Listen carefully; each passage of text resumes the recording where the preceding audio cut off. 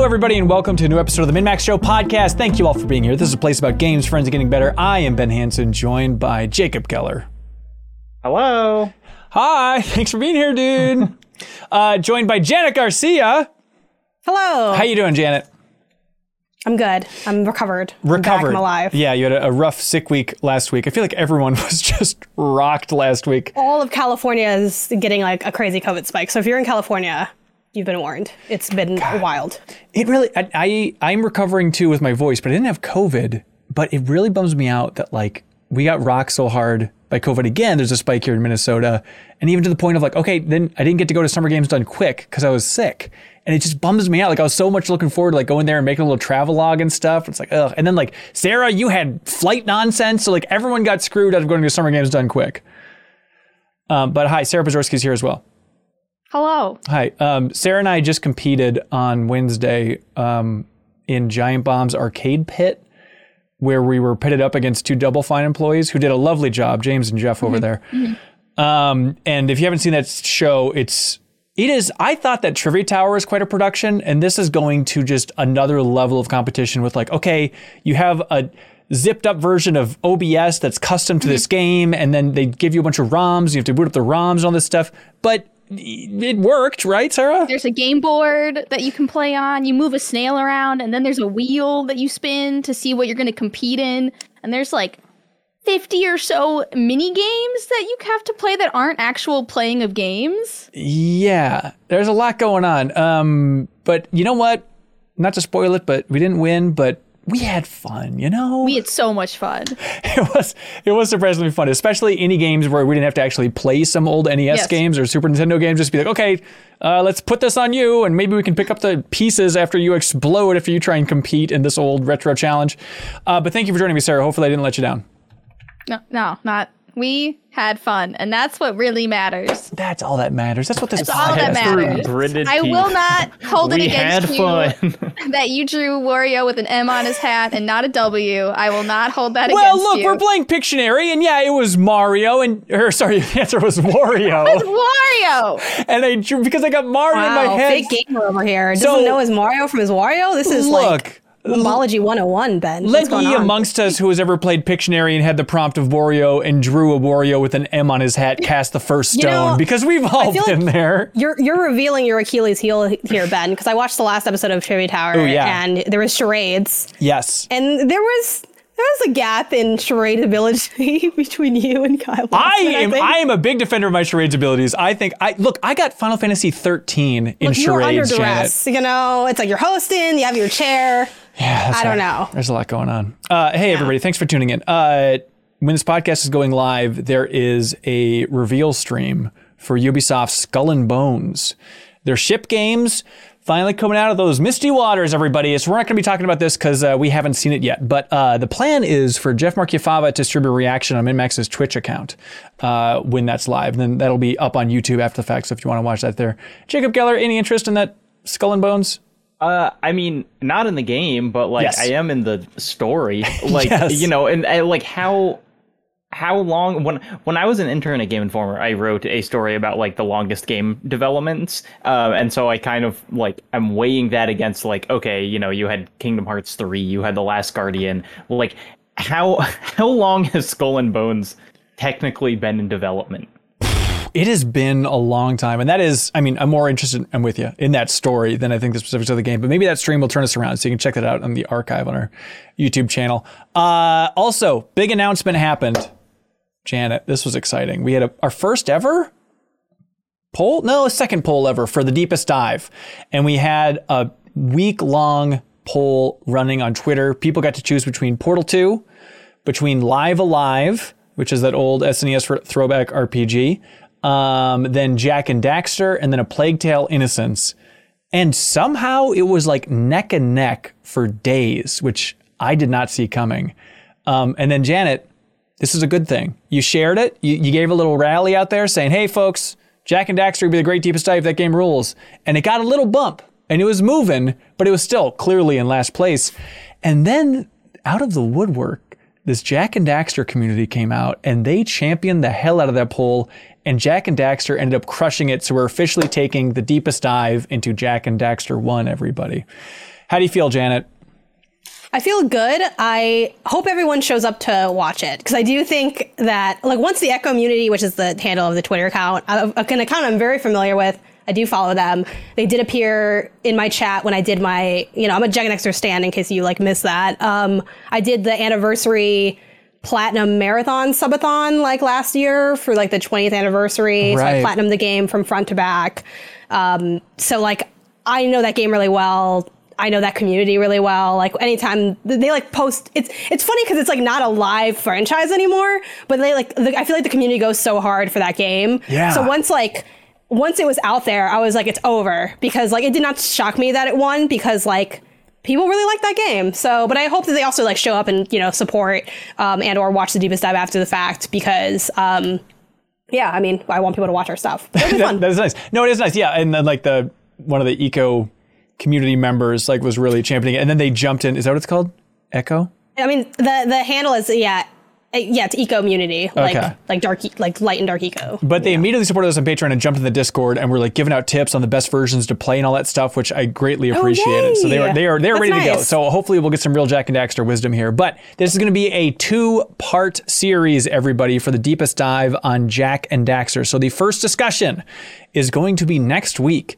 It is going to technically be recorded on Thursday, July 14th in the morning. So we'll need all of your thoughts on the opening of Jak and Daxter 1, submitted on Wednesday, July 13th. You can support us at any tier on Patreon. Submit your thoughts. We'll read it on our show. So for the first stopping point, for that first discussion, we're going to be covering everything in the game up until you get to Rock Village, which Janet tells me you need 20 power cells to get to. So everything until you get to Rock Village, everybody. This is the first stopping point. And then the next discussion is going to be the following week, and then that is going to be the rest of the game. So quick and easy 2-part. It'll be a fun time. It'll be Jeffum and Janet Garcia and friend of the show, Charles McGregor, and then maybe another special guest as well. So it should be a fun time. So we encourage you to join the party for the deepest dive on Jak and Daxter, everybody. Jacob. Ben, yes, real sir. Quick, Please. Skull and Bones start development 2013. So It is scheduled to come out next year. So that will be a full 10 years. My God, I'd imagine at this point, some of those developers are Skulls and Bones. How long have you been holding on to that, Ben? Honestly, I had it written down in my notes. I'll share it with you later because it's pretty embarrassing. Hey, remember on this podcast 1,000 times in a row when we were talking about God of War Ragnarok and we all got really high on our horse and be like, no way that's coming out 2022. If that comes out 2022, I will eat my hat and my chair. And then on Wednesday, Sony came out and said, guess what, everybody? November 9th, 2022. Take time off work. Mark your calendars. Draw with permanent marker on your calendars. This sucker's hitting. Jacob Geller, how did that hit you? I mean, good, I guess. I would like it to come out this year. And this seems confident enough that it's they could have just kept not saying anything and then eventually thrown up a new trailer and said next year. So the fact that they're calling a date, great. Yeah. I hope it hits it. I also hope it hits it. I don't know why. I guess I know why, because everything gets delayed over and over again. But I'm feeling good if they're feeling this confident to put that date out there. But Janet, are you excited? What do you think about the little trailer they had today? Yeah, I'm definitely excited. It's nice to have a date. I do feel pretty confident that they'll hit that date. I think they were very clearly intentional for holding on to it and waiting for them to feel like they were ready to reveal the date. Yeah. So I do feel like they're going to hit it. Nothing really shocks me because it's anything can change and things can be very slippery, but I feel pretty confident that that's their date. And yeah, I'm excited for this to come in under the wire for Game of the Year kind of conversations. Yeah.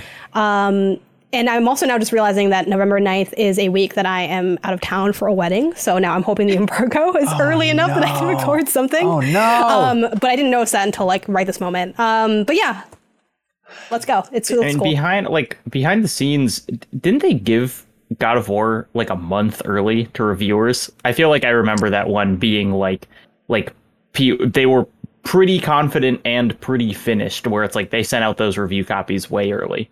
Yeah, I don't remember. That could be right. I don't remember the specifics of it, but it was definitely a game that felt like it was coming in hot, but maybe they got a review build locked in somewhat early and sent that out. That little trailer that they showed, it's so weird hearing Atreus now because he sounds so old, and I'm trying He's all grown up. He is. His voice is just like, his voice has fully cracked. Like, obviously it's the same voice actor and stuff, but it's just like a weird thing to try and wrap my mind around. It's like, okay, this is still the same Atreus, even though the voice sounds night and day different, even though it's the same actor. I liked it. I mean, maybe as a not that big of a fan of Atreus in the first game. I think, I was like, oh, cool, they let him age. He's not doing like an impression of himself 4 years ago or whatever. Nor could he. But right.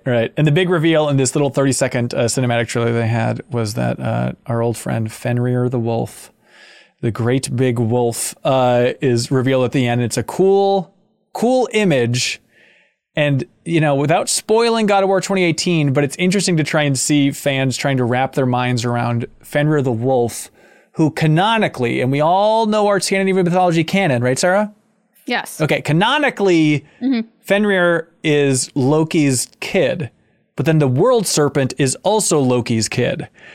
So it gets really bizarre, and especially when you factor in that there's a line from Mimir in God of War 2018 where he said that the world serpent and Thor fought so hard that it shattered the earth, and the world serpent was sent back in time. And so it's confusing to try and figure out what's going on, how much they're adhering strictly to Scandinavian mythology, if there's going to be a confusing amount of circular time travel in this God of War subseries.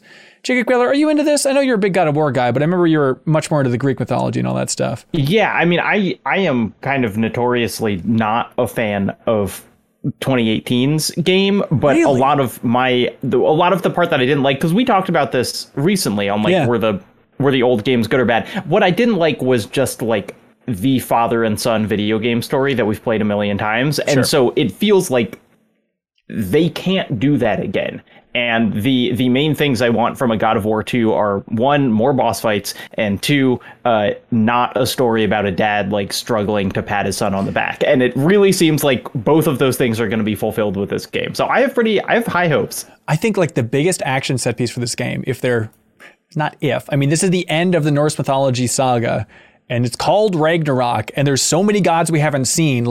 There is going to be a battle in this game towards the end that is going to be absolutely bananas. I'm just curious to see technically how far they can push things. But and it's on the PS4. So how far can they push it? I am very curious. But yeah, November 9th, 2022, everybody.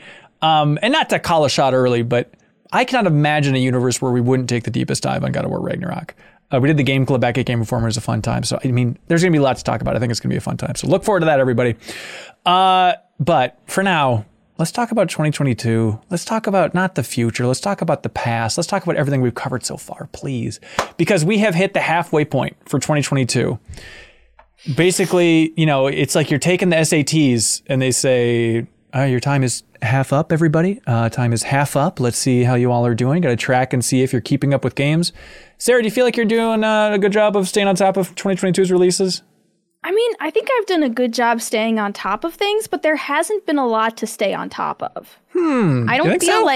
I mean, maybe for me personally, yeah, I haven't found yet my one game that I'm I haven't found my Outer Wilds Echoes of the Eye or my Final Fantasy 14 Endwalker. I haven't found my game yet.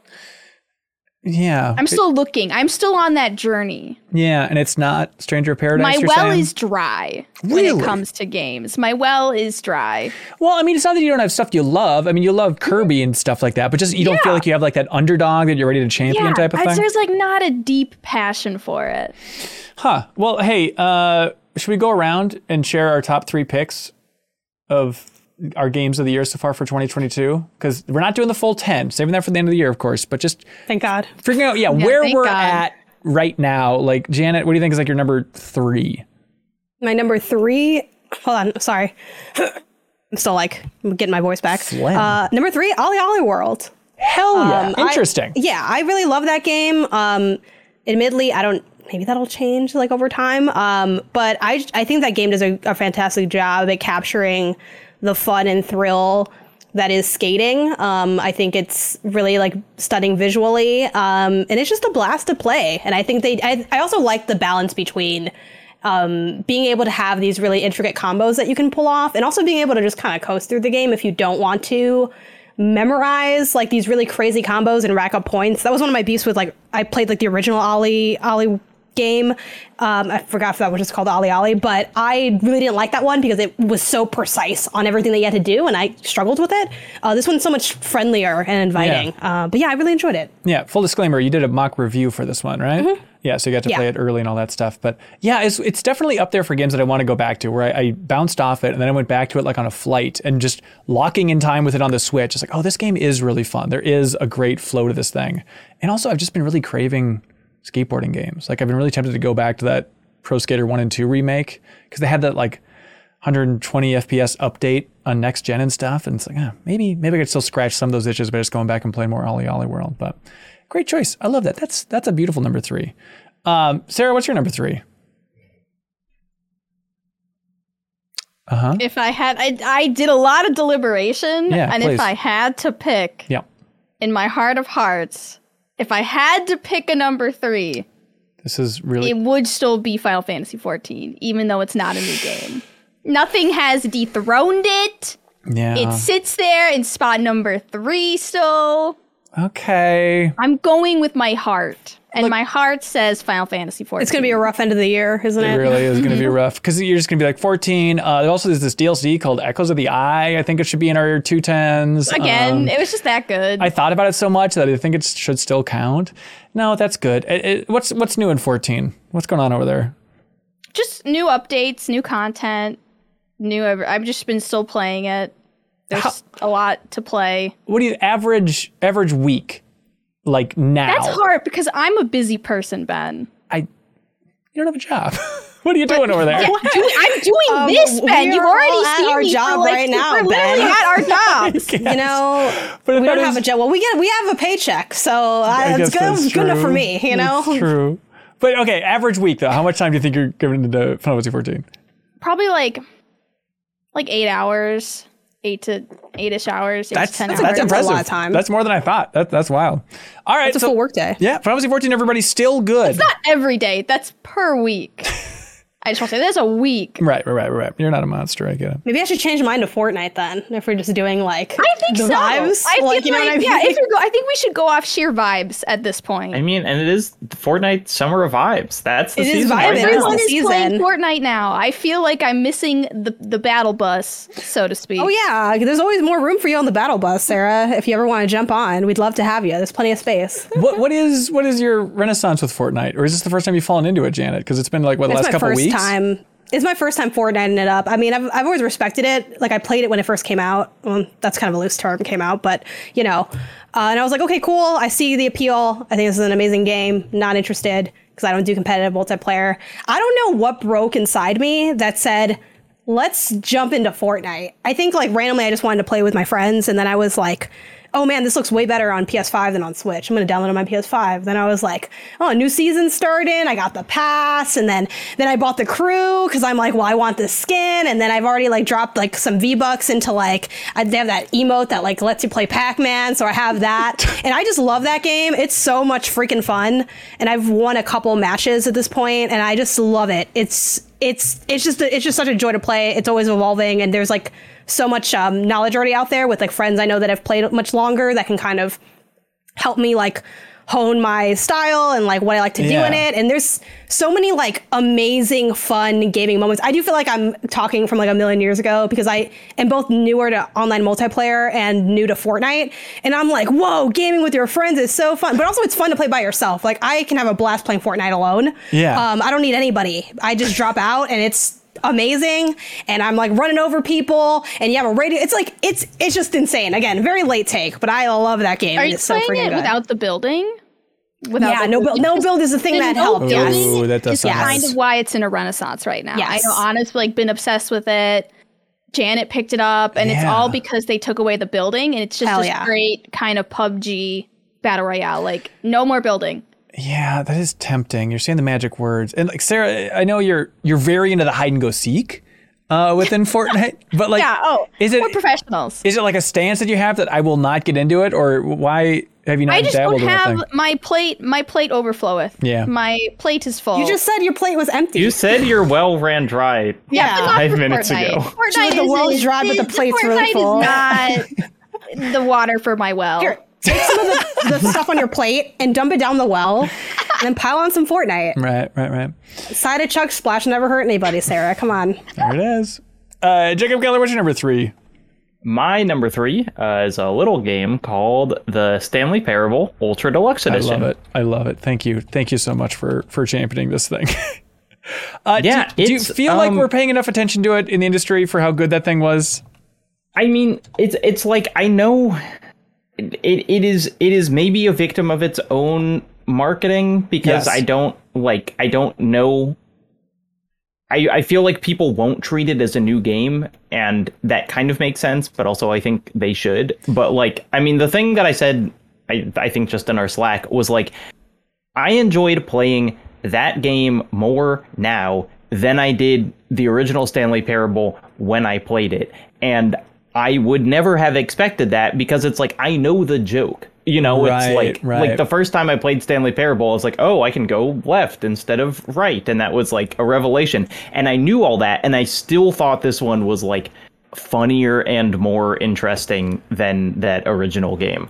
You're right. It's a great way to frame it. It is stuck in the shell of its own marketing of like Stanley Parable Ultra Deluxe. Even talking about it on this show, it's like, this is not just a remaster of Stanley Parable, everybody. It is very aware of that expectation, and it goes places that you would not expect, and it is delightful. But also, it does contain all of the original Stanley Parable. So it's a really tough thing to talk about without just spoiling it. And I feel like there is a way to spoil it that would get more people interested. But it's like, no, just trust us, it's new. And it makes it very clear where the new stuff is, and it's a very fun meta exploration of that. Like, yeah, if you enjoy the writing of, the Portal series, you should absolutely check out Stanley Parable, and Ultra Deluxe would be a great place to jump in. Yeah, and like the stuff they added is, I think, more specifically my vibe than the first game as well. It's like, I think the original is very funny, but like the new stuff is more abstract and more kind of experimental and just kind of like strange, like there's not always the first game was also weird, but it's like the punchline is often just kind of a like, this is such a bizarre thing to be happening, and not like nearly as like there's always going to be a joke at the end.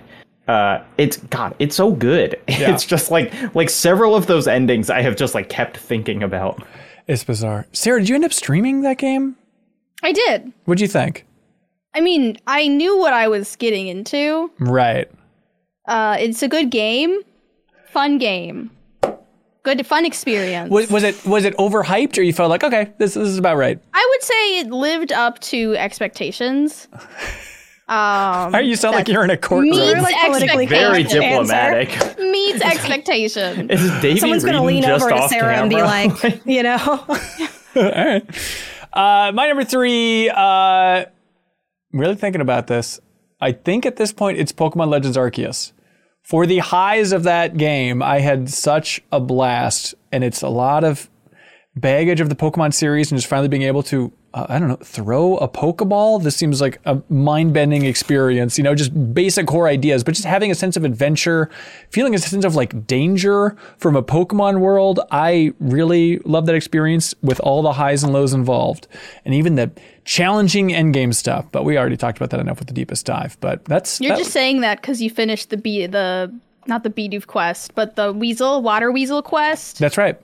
Immediately. Yep, the best around. That's what you're saying. That's right. And I caught that Gyarados that nobody else could catch. But look, I'm no Pokemon champion. Everyone's a master in their own way. God's favorite. Ben's hands. Please, Arceus' favorite. Janet, what's your number 2? My number 2 is Kirby and the Forgotten Land, which in some ways, I wonder, should this be number 1? Maybe. Number 1? Fucking good. Mm-hmm. I wonder, but then I ended up not picking it. So then what does that say? But I love this game. I think it was very praised. So I don't want to say it's underrated, but I feel like if you are someone who, like me, and I love Kirby, so I was going to play this pretty much regardless. But when I like heard people, like talk about just how good it was, I was like, I don't know if it's going to be that good. Like I was telling Tim over on Kind of Funny because he ranked it a 5 out of 5. And I'm like, a 5 out of 5? I don't know. But then I played it and I was like, absolutely. Look, I got toward the end and I was like, this amazing game somehow got even better. In the ending just totally blew me away. I think it's so difficult to land, to create that grandiosity in an ending for video games. Yeah. And, lots of people try. They're like, oh, it's a really hard boss or whatever. Or like, oh, it's a big kind of crazy battle happening at the end. But I think Kirby did it so masterfully in a way that I think is really challenging when you're a level-based game, too. It was just like a fugue of sweets at the end. And it was just fantastic. I love this game. Not enough good things to say about it. Also, you can shoot cans as a vending machine. Yeah, that is really good. Yeah, it is. It really snuck up on me, and I'm glad that I gave it its due and had that 180 experience with Kirby the Forgotten Land. Oh, and they gave him a gun, and then the gun upgrades to have 2 guns. Yeah, it is stellar. The endgame stuff, if you want to call it the endgame stuff, did you dabble much with that? The kind of remixy, challengey stuff? No, I'm not pro gamer. I was whoa, difficult? Once I started even dying in bosses, so I was like, y'all taking it too far. The final boss, that final boss rocked me. But yeah, great choice. Great game. Sarah, what's your number 2? Mine was also Kirby. Hell yeah. Great game. Great choice. Just a good experience start to finish. No snags, really. It was very smooth. I really enjoyed being like a light bulb, and I didn't think that I was going to. I enjoyed being a boomerang. I enjoyed mouthful moding things. It was surprising how well integrated it was, and it didn't feel... I thought it was going to be super gimmicky, and it is a gimmick, but it doesn't feel like shoehorned in there. Yeah, for sure. Jacob Keller, what's your number 2? My number 2 is Elden Ring. Elden Ring, ladies and gentlemen. Elden Ring, number 2. You heard of this one? This little game? This little thing? How have you been sitting on Elden Ring? Has it grown in your mind and your fondness since you've been playing it, or since you stopped, or is it depreciated? I think it's depreciated a little, which is, it's tough because while I was playing it, I was like, this is the greatest game ever made. So there's kind of nowhere for it to go but down from there. Yeah. I think...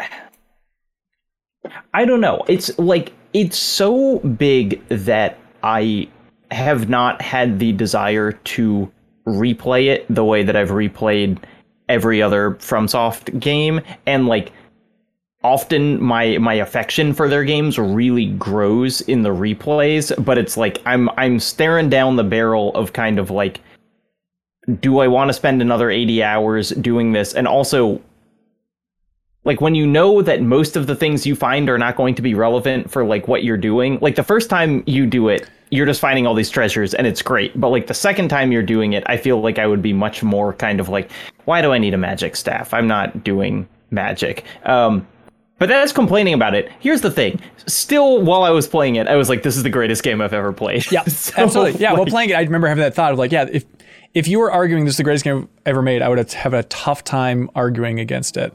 That said, it is my greatest sin this year that I fell off and I didn't finish this thing. I need to go back to it. Because Sarah, you were talking about like last week how like you're very close to the end. Well, you got, optionally 100 more hours. But like if you were just to mainline it, you would be able to see credits and probably 15, 20 more hours. A end is good enough for me. I'm going to be streaming myself playing it on Twitch. So follow MinMax on Twitch. And I need the community's help to try and get back in that groove, because there's a lot of just specifics that I completely forgot about. Because Sarah, you finished it on stream, right? Yep. I'm all done, wrapped up. Got my Ronnie ending. I'm married. Oh, congratulations. I'm married. We're living on the moon. Congratulations. That's beautiful. I love it. That's beautiful for you. Yeah, I really enjoyed it. It's my number 1. Number 1, it's my number 1 as well. I look at myself in the mirror and I don't recognize myself with a FromSoft game at my number 1. I don't know who she is. I don't know what she did with me, but yeah, Elden Ring is still in my number 1 slot. There it is. Tough to move around. My number 2 is a game that I'm fascinated by, and I can't wait for the Game of the Year discussions from like other outlets out there. Because my number 2 is Nobody Saves the World. Janet, you also love this game, right? Yeah. Okay. It's on my other lists that we're not talking about currently, but I don't know if it'll move. Yeah, it's a great game. I think it's a fantastic game. Action RPG, but just I had so much fun unlocking new characters, always just a drip feed of new challenges, new characters to unlock, remixing the skills, building out these specific builds of these characters, combining their abilities. Genuinely some of the most fun in gaming I've had in years. I was just gaga over this thing. And it was a weird case of like playing this before release. I was over the moon about it. Like I remember talking on the podcast, like it's the most I've been quote unquote addicted to a video game, enthralled by a video game. What's a better word, Jacob Geller? Enthralled? Obsessed. Obsessed. Yeah. Can't stop thinking about it. Yeah. Compulsed. I don't know. The point is I was very into this game. We're going back in the other direction. Yeah. Don't do that. Like I hadn't felt those vibes since like Stardew Valley in like 2016. Like I was just all in on this thing. And then it came out. And well, even before it came out, I remember talking to like, Mike Mahardy and Dan Reichert, and they were also like all in on this thing. And then it came out and it's like, it really hits for some people. And for other people, it's like, it's like an action RPG, seems cute. I like the art, moving on. It's like, what? It just, there's something magical about it for a certain we play group. Different games. Yeah. Like, I don't know. Because I also love it. I think it's fantastic. A lot of people that I know were very like, unenamored, is that a word? I don't know. Like not into it. Yeah. Like they're just not into it. They're like, I think this is Drinkbox Week's project, this, that, and the other. I think it's fantastic. I think the humor is totally there. It has references, but isn't as insanely memed as Grumpy Cat is. The synergy between the form abilities is just fantastic. Yeah. And specifically playing this co-op, because I will say, and you played alone, right, Ben? Yeah, super alone. Never more alone. Yeah. Just you and your thoughts. That's right. So yeah, you and yourself and God, among you, like just by yourself, you had a good time. But I don't know how much I would have liked it alone, only because I do think it got pretty hard at parts. But playing with someone else, I mean, you can go from being an egg to a mermaid in that game. Like this game is awesome. It's got everything you need. And it's available on every system at this point. I don't know if it's still on Game Pass, but Nobody Saves the World. I would definitely recommend not missing this one because it's in a tough spot. It's a January game. I feel like by the end of the year, everyone's going to be forgetting about it, but I really love it. Let's see. Janet, your number 1? Yeah, my number 1 is Horizon Forbidden West, which I feel like is kind of a boring number 1 in that it's like, a big AAA game that isn't Elden Ring. Like it's kind of a bit of an unpopular opinion in that sense. But I love that game. I think it totally improves on the first one. I went back and played a bunch more hours and platinumed it. Jesus. So yeah, I love this game. Once I got, I had mentioned before that I was sick with COVID, and for a while I couldn't even game. Like I got hit with it really bad. I was just out there sleeping awful. When I finally recovered and was good enough to game and I played a little bit of Fortnite, this is also what I played. Like, and I was like, I'm just going to live in this world until it's done. Totally. And yeah, I mean, I just think it's fantastic. Like if you like the first game, if you enjoy just that core combat loop, I think there's more to enjoy with the traversal. Again, definitely up for debate. Like some people hate how Aloy jumps because she's kind of a mountain goat. I like that she's a mountain goat. I think it's cool. But yeah, I love that game. That's currently my number 1. We'll see what happens when God of War comes out. I love that pick. I feel like most people saying when they love it, it's always like this weird apologetic tone, and like there is such a weird vibe to the discussions about that game. Yeah, but it's like, no, it's a good game. It's a good open world game. Yes. It's not like insanely reinventive. Like it's not Breath of the Wild level, but I think it does a really fantastic job at that formula. Yeah, absolutely. I just also liked it. I played it kind of like after the Elden Ring month or whatever, because I was like, well, I'm not going to start Forbidden West before then. I feel like people don't give that game's story enough credit. Like it's a really good story. Like there were several missions in that, and just like the ideas, especially like the past stuff, I just think is like so cool and fairly subversive for a $200 million game made by a however many billion-dollar companies. Yeah, that game's good. Oh damn. Yeah, it's one that I definitely want to go back to. It's on the pile. It's on the pile that I look at with affection and all my heart. But my number 1, is Elden Ring as well. And no, Sarah, I haven't finished it. And I know it's weird to put it in the pile if I haven't technically finished it. But I know I'm going to. I know I'm going to get to it soon. Careful. Life comes at you fast, Ben. Watch out. Please. I am going to finish it by the end of the year. Absolutely. This may be your Bravely Default. You don't know. Don't which you I also ever say say before the end that. of the year. Completely different. Completely different. I don't know. It could happen to anybody. Look in the mirror. It's you. I'm being bravely defaulted. Aaron Hurd writes in, submits a question over on Patreon, is a better way to phrase it. And they say, wait, I haven't seen the number one. Oh, we just assumed that it was Horizon Zero Dawn. We picked one for you. Oh, okay. Yeah, Jacob, what's your number one? Sorry. Citizen Sleeper. Oh, man. I should have remembered that he played that. I thought it was going to be Norco.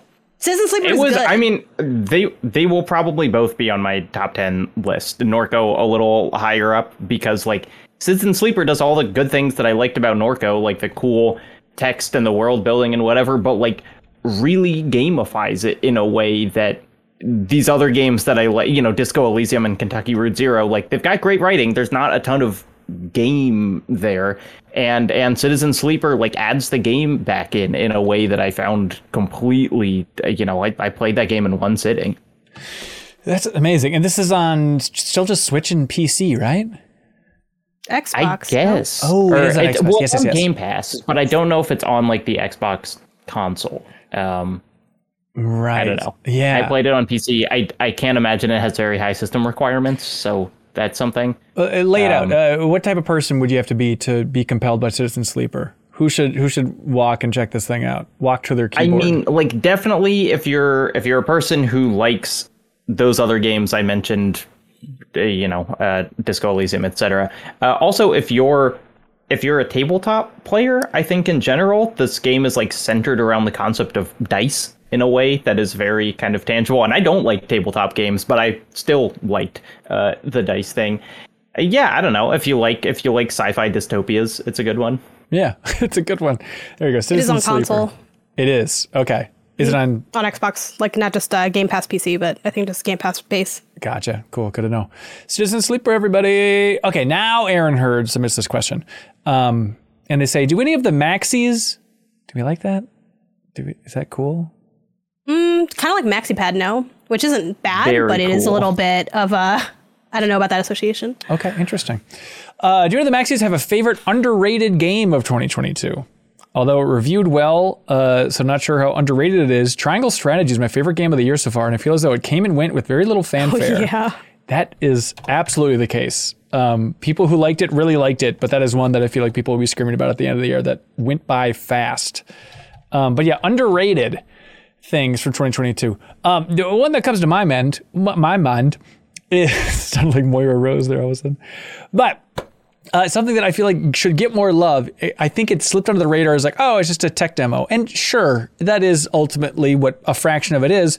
But Aperture Desk Job, I feel like didn't get enough love so far this year. We don't all have Steam Deck. You don't need, that's the thing. I just played it on a computer. Yeah, you can play it on the computer. Steam Deck It to play it on. is a 30-minute game from Valve set within the Portal universe, written by the writers of Portal 2, and it's free, and you don't need the Steam Deck to play it. Like, it is such a layup, and I feel like everyone is like, yeah, something Steam Deck, something, moving on. But it is a funny little Portal experience that's 30 minutes and free that everybody can play. So Aperture Desk Job is I think my biggest contender for underrated game right now. Did you play, Ben, the Vive, like, Aperture lab technology thing? Because that's another, it's like, I was going to say, well, if you haven't played that, then that's another, like, Portal writers thing. It's weird that they have these writers in a room and they just, like, let them do one 30-minute project every 5 years. Right. See, we're supporting Portal. We like single player content. Look at this. Yeah. Janet, you got one that's underrated for 2022? Yeah, I think Grapple Dog's pretty fun. It's a platformer. It's a kind of old school, like, ilk and style.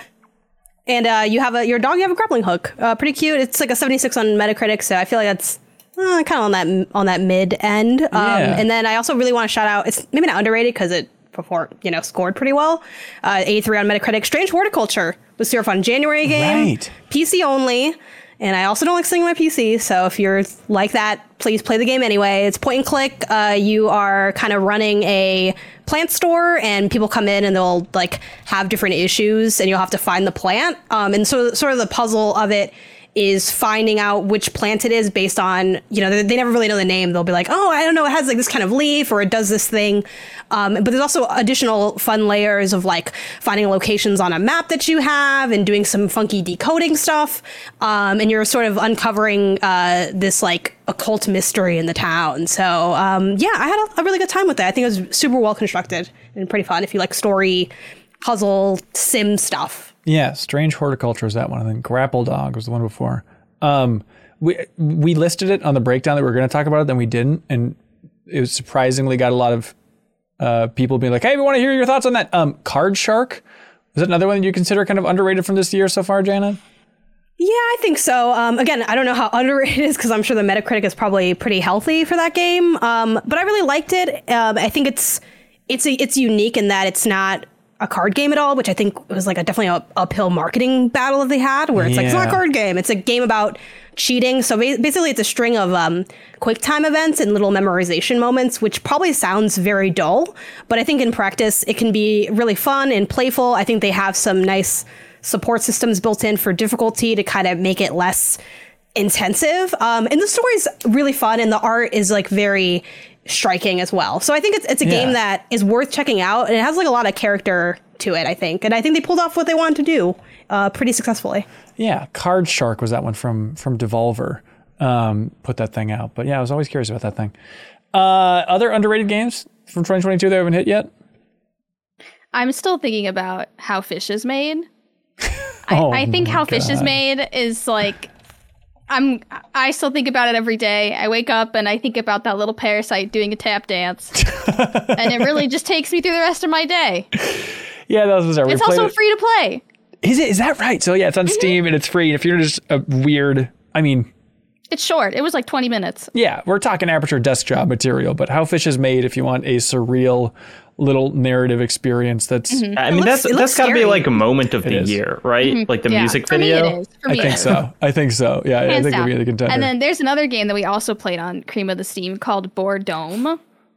No, which is really Sarah, good. I'm not familiar with this. You wrote a really nice review on Steam about it, Ben. I did? Yeah, you did. Is that because you were logged into my Steam account? Oh, God. Who knows? Wait. I thought that you just really liked it. Board Dome. By the way, I'm not familiar with this Cream of the Steam show you keep talking about. Oh, I mean Steam's Secret Stash. I don't like that combination of words. No one does, but it somehow lives on, even out of the host's mouth. Okay, Board Dome. What is this weird thing? It looks kind of Rick and Morty-esque. Mm-hmm. That's what it is? What's going on here? You basically play that you live in a perfect world and there's no sense of like boredom or monotony or failure anymore. And so you go into these different experiences. You take these pills to experience things like, like embarrassment or just boredom, or you want to experience like failures, or there's like all these different types of like negative emotions that you feel by taking these pills and then going into these little interactive experiences that they will then prompt you to do something. So it's in that category of Steam Secret Stash game where you went into it because it looks silly and then it's like, oh, this is actually a good game. Absolute gem of a game. Oh, damn. Board Dome is the name of that one. Jacob, you got some? I do. It's my biggest one is a VR game. Sorry. It is this game that I just played. We actually brought it up a couple weeks ago. It's this game called The Last Clockwinder that is for the Oculus and everything. You can play it on any VR system except for PSVR. And it is the best. It's so cool. And one of those like every 3 games I play in VR, I have I have never done anything like this in a game experience. Right. And this is one of those. Have you seen the original Fantasia? Oh, you kidding me? Big time. Yeah. So you know the scene that always scared me as a child, where Mickey trains all the brooms to like carry the water for him or whatever. So The Last Clockwinder is essentially that, where like you have pretty simple tasks that are usually some variation of like there's a fruit tree on one side of the room and there's a basket on the other side of the room. And you've got to get the fruit into the basket. And so you could like pick it and walk across the room and put it in the basket. Or you could record yourself throwing the fruit. And when you record yourself, then a little automaton takes your place and will repeatedly just pick the fruit and throw it. And then you can record yourself again on the other side of the room, catching it and putting it in the basket. And so you have like 2 automatons that are just working in like perfect synchronicity with each other.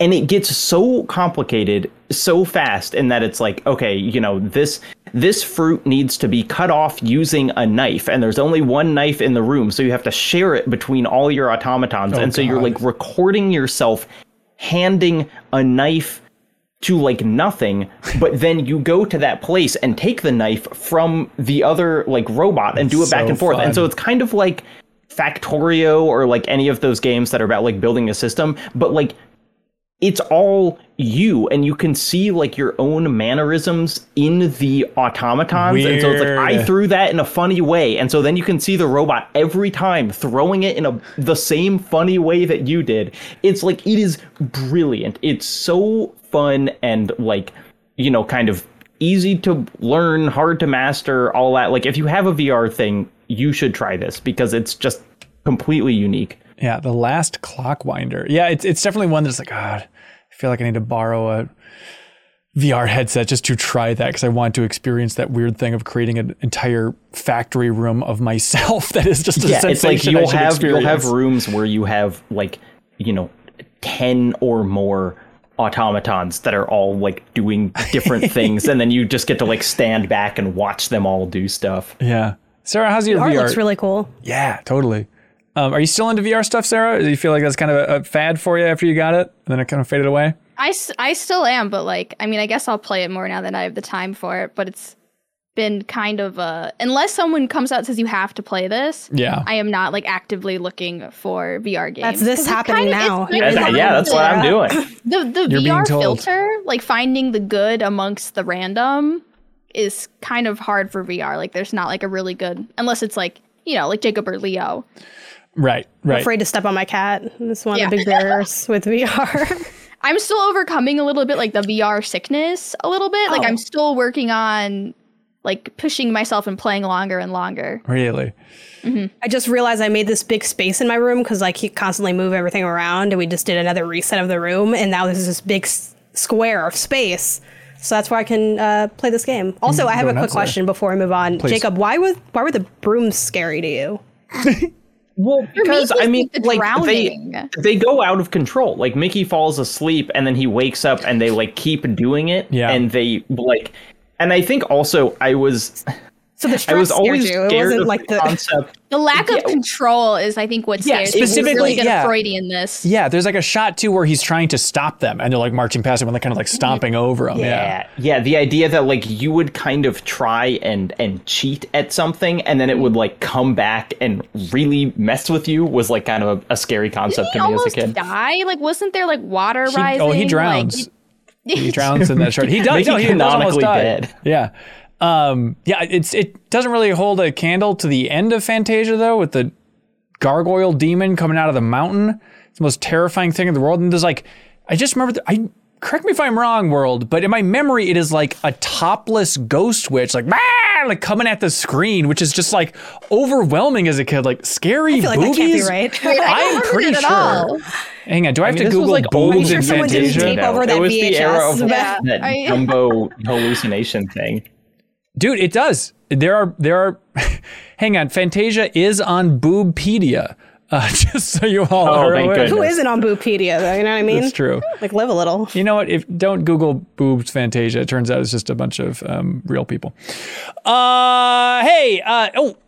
Did we talk about The Quarry at all? No, we haven't talked about it. But how many of us have played it? I haven't. Oh. Janet, I'm saving it for Friday. Well, then I don't want to spoil it for Janet. Don't spoil it for anybody. But this is a supermassive game, very much spiritual successor to Until Dawn. It's not in the overall bundle of Dark Pictures Anthology, which I feel like those have always been. It's a lot of 7.25s out there for those. But people seem warmer on The Quarry. Do you like it, Sarah? Is it Until Dawn enough for you? Yeah, the Quarry, just like a top down, The Quarry definitely takes it back to Until Dawn.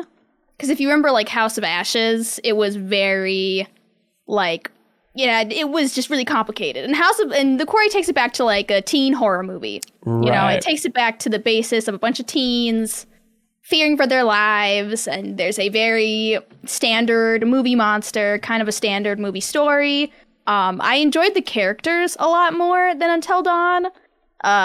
In The Quarry, the characters are they all have a little more personality, and there's a little more interaction between them. You know, it's not as, the vibes are better, I would say. Until Dawn was kind of depressing because it all kind of builds off a murder that they all unknowingly took part in. Yeah. So the vibes were kind of bad in that one, but definitely this one a lot more positive vibes. But the story was a little boring for me compared to House of Ashes. Really? Which was a little more bombastic, in my opinion. But definitely, I think a good return to what made Until Dawn good.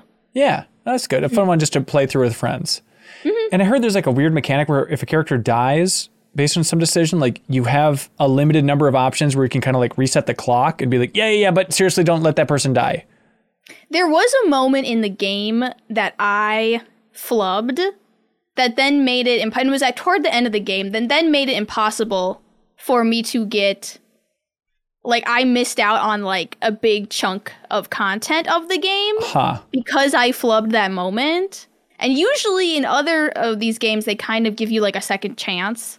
Like you can mess it up a little bit and then they're like, okay, but really like, we really don't want you to mess this up. Like, do you really want to mess this up? And then you can, you know, make a mistake again. But this time it was just like, it just kind of all went to shit. Yeah. In a fun way? I lost a lot of teens, Ben. Oh, I'm sorry. I lost a lot of teens. But that is kind of the fun of those games, isn't it? Is like just to see how many bodies are in the floor. These poor teens die. It is very gory. If you do not like gore, this is not the game for you. Okay. Like Lara Croft dying level gore, or I'm talking like heads being ripped from torsos, skulls being crushed. Just pretty graphic. So Mortal Kombat gore. Yeah, Mortal Kombat gore. Cool. The Quarry was that one. Speaking of heads being ripped from torsos, I played the new Cuphead DLC. Hey, look at this podcast host.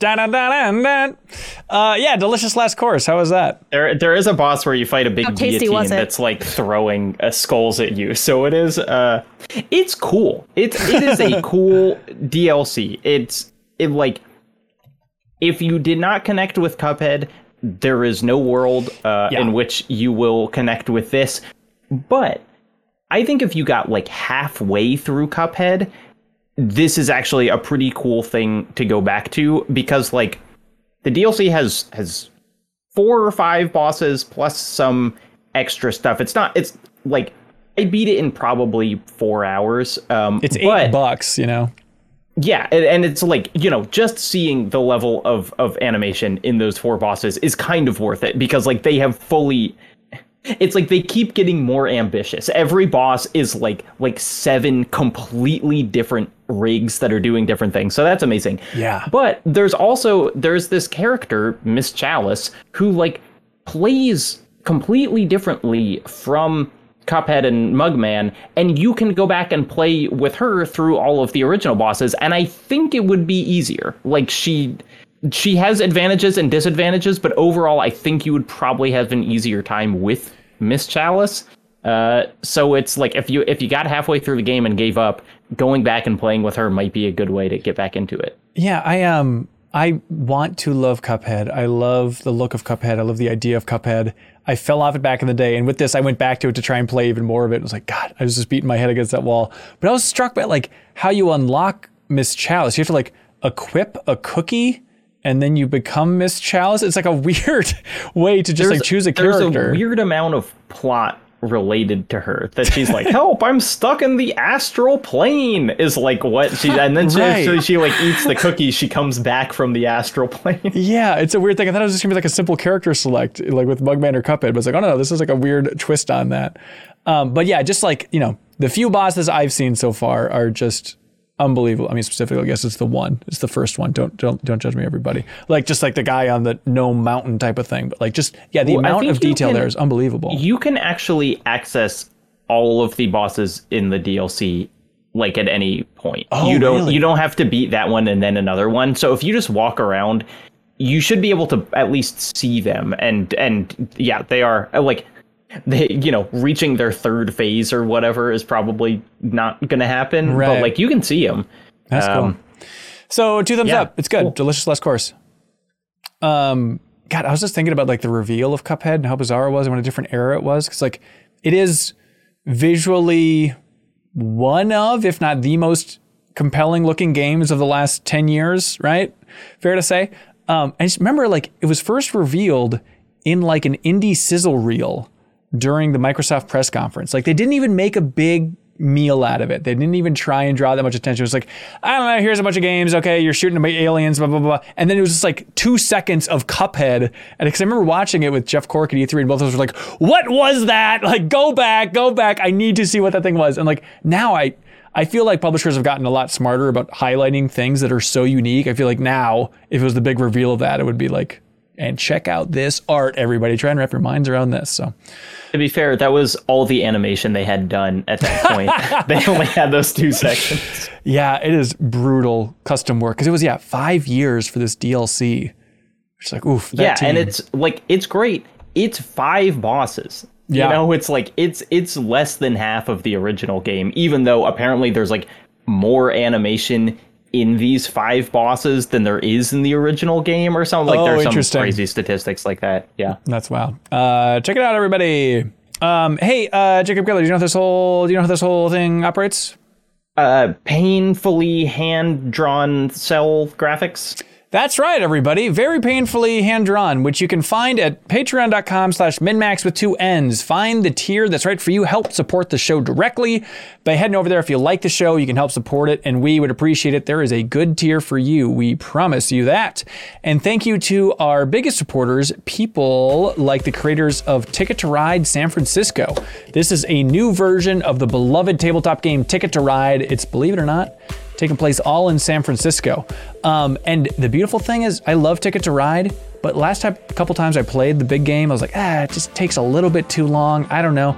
Ticket to Ride San Francisco, super fast, super breezy. It feels like a kind of evolution of the original Ticket to Ride. So if you love the idea of building out these train tracks and all that fun stuff like Ticket to Ride style, but you just want to maybe wrap a game up in like 15 minutes, Ticket to Ride San Francisco is for you. And also they add onto the rules. They have like tourist tokens and stuff like that. So I had a good time. It's available in Target, everybody. Ticket to Ride San Francisco. You'll feel like you're in San Francisco. Also, thank you to our dear friends at I'm8bit. They want everybody to know about Escape Academy. This is a game that's coming out July 14th. It's coming out on the Game Pass day 1. Also out on PlayStation and PC through Steam and the Epic Games Store. But I'm8bit is publishing this game called Escape Academy, which, Sarah, you played, and you said you had a good time with it, yes? Yeah, it's so much fun. Definitely grab your friend, grab anybody, grab your mom, and then it's literally just an escape room in a game. Yeah, but it can get a lot wackier because it's in a game. Yeah, it looks good. So the whole premise is that you're in an escape academy, and it's a school where promising students train to become the ultimate escapist. But you can play by yourself, or you can play co-op online, locally, all that fun stuff. So check out Escape Academy when it comes out July 14th if you're interested in that type of thing. Also help support I'm8bit because they support us in a big way by going to their site.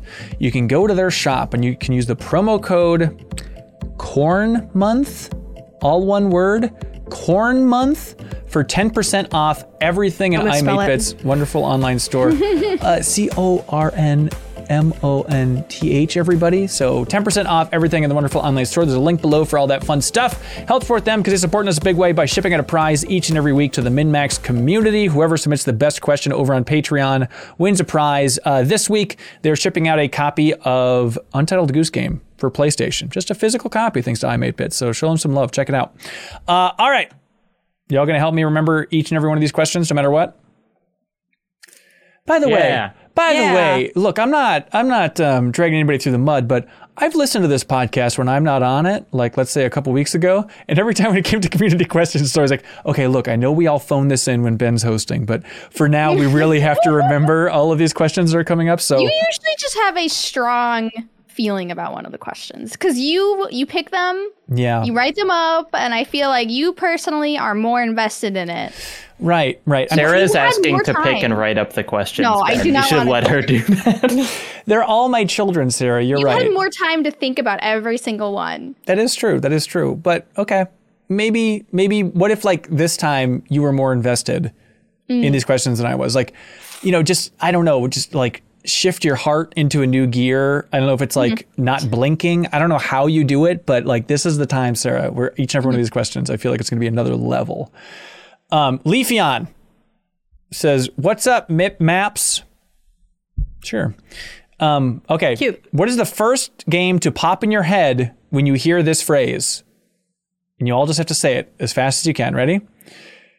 Game of the year. God of War.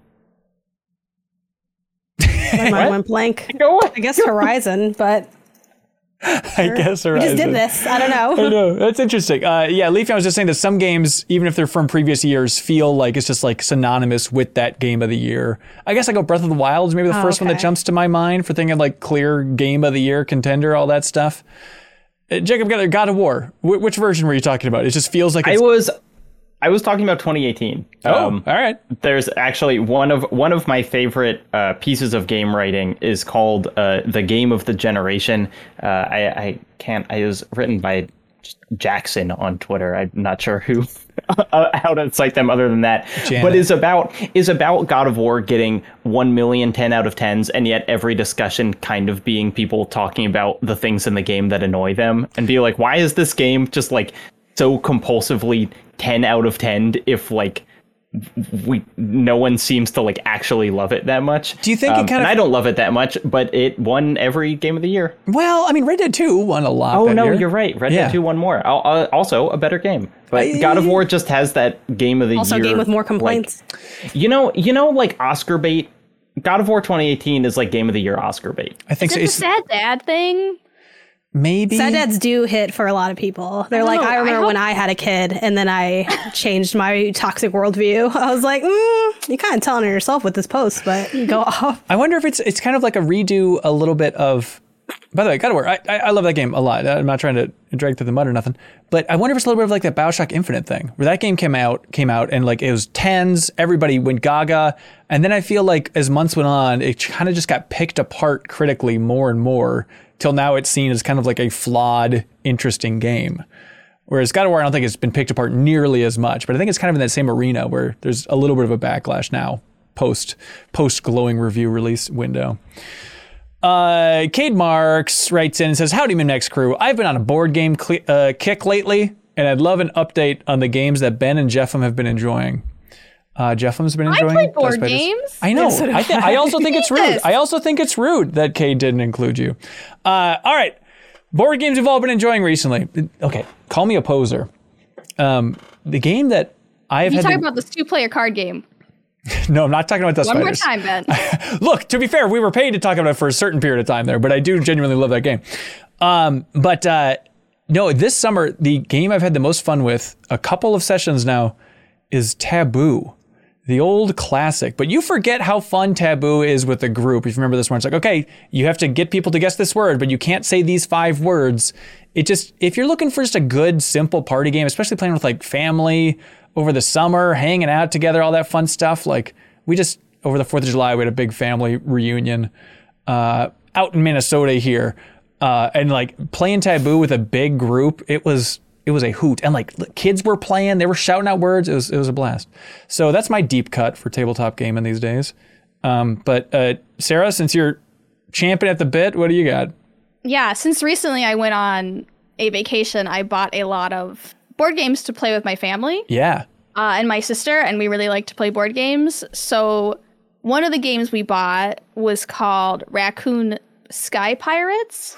Okay. Which is a GM-less choose tabletop role-playing game where you play as a group of raccoons who are trying to go through a suburb and steal things. Huh. And it's like you get to play different raccoons. Like you get different character sheets of each of these raccoons, and you all kind of have different abilities and like pros and cons to your raccoons. You get to write your own raccoon backstory. Ooh, this sounds good. You get to be other characters, and you also get to kind of put your ship together. So it's like, is our ship fast? Is our ship slow? Is our ship like noisy? Is it quiet? And like every positive has a negative. It's a little complicated to pick up. You really have to read through the rules. It's a little like indie Kickstarter game. But like I looked at the picture on the front and I said, this looks awesome. And the back of the game just says, flying a ship takes coordination and discipline. Unfortunately, you're a bunch of raccoons. That's good. What's the name of this game again? Raccoon Sky Pirates. How hardcore is it? Like, you could play with your family? I would say if you haven't played D&D and if you haven't been sort of like taken through a D&D game, yeah, it does involve role playing. Like, there is no board. There's a map, and then there's like a map of each of the houses. It sounds and you good. have to verbalize what you're doing. So you're like, I'm going to try to steal the PlayStation 5, and to get to the PlayStation 5, I'm going to do like X, Y, and Z. And I hope that it's not like, I'm going to try to do it sneakily. And if you fail the roll, it's not sneaky, it's noisy. And you have to wake up, like it wakes up the dog or something. Right. I love that. Can I borrow that from you when you're done?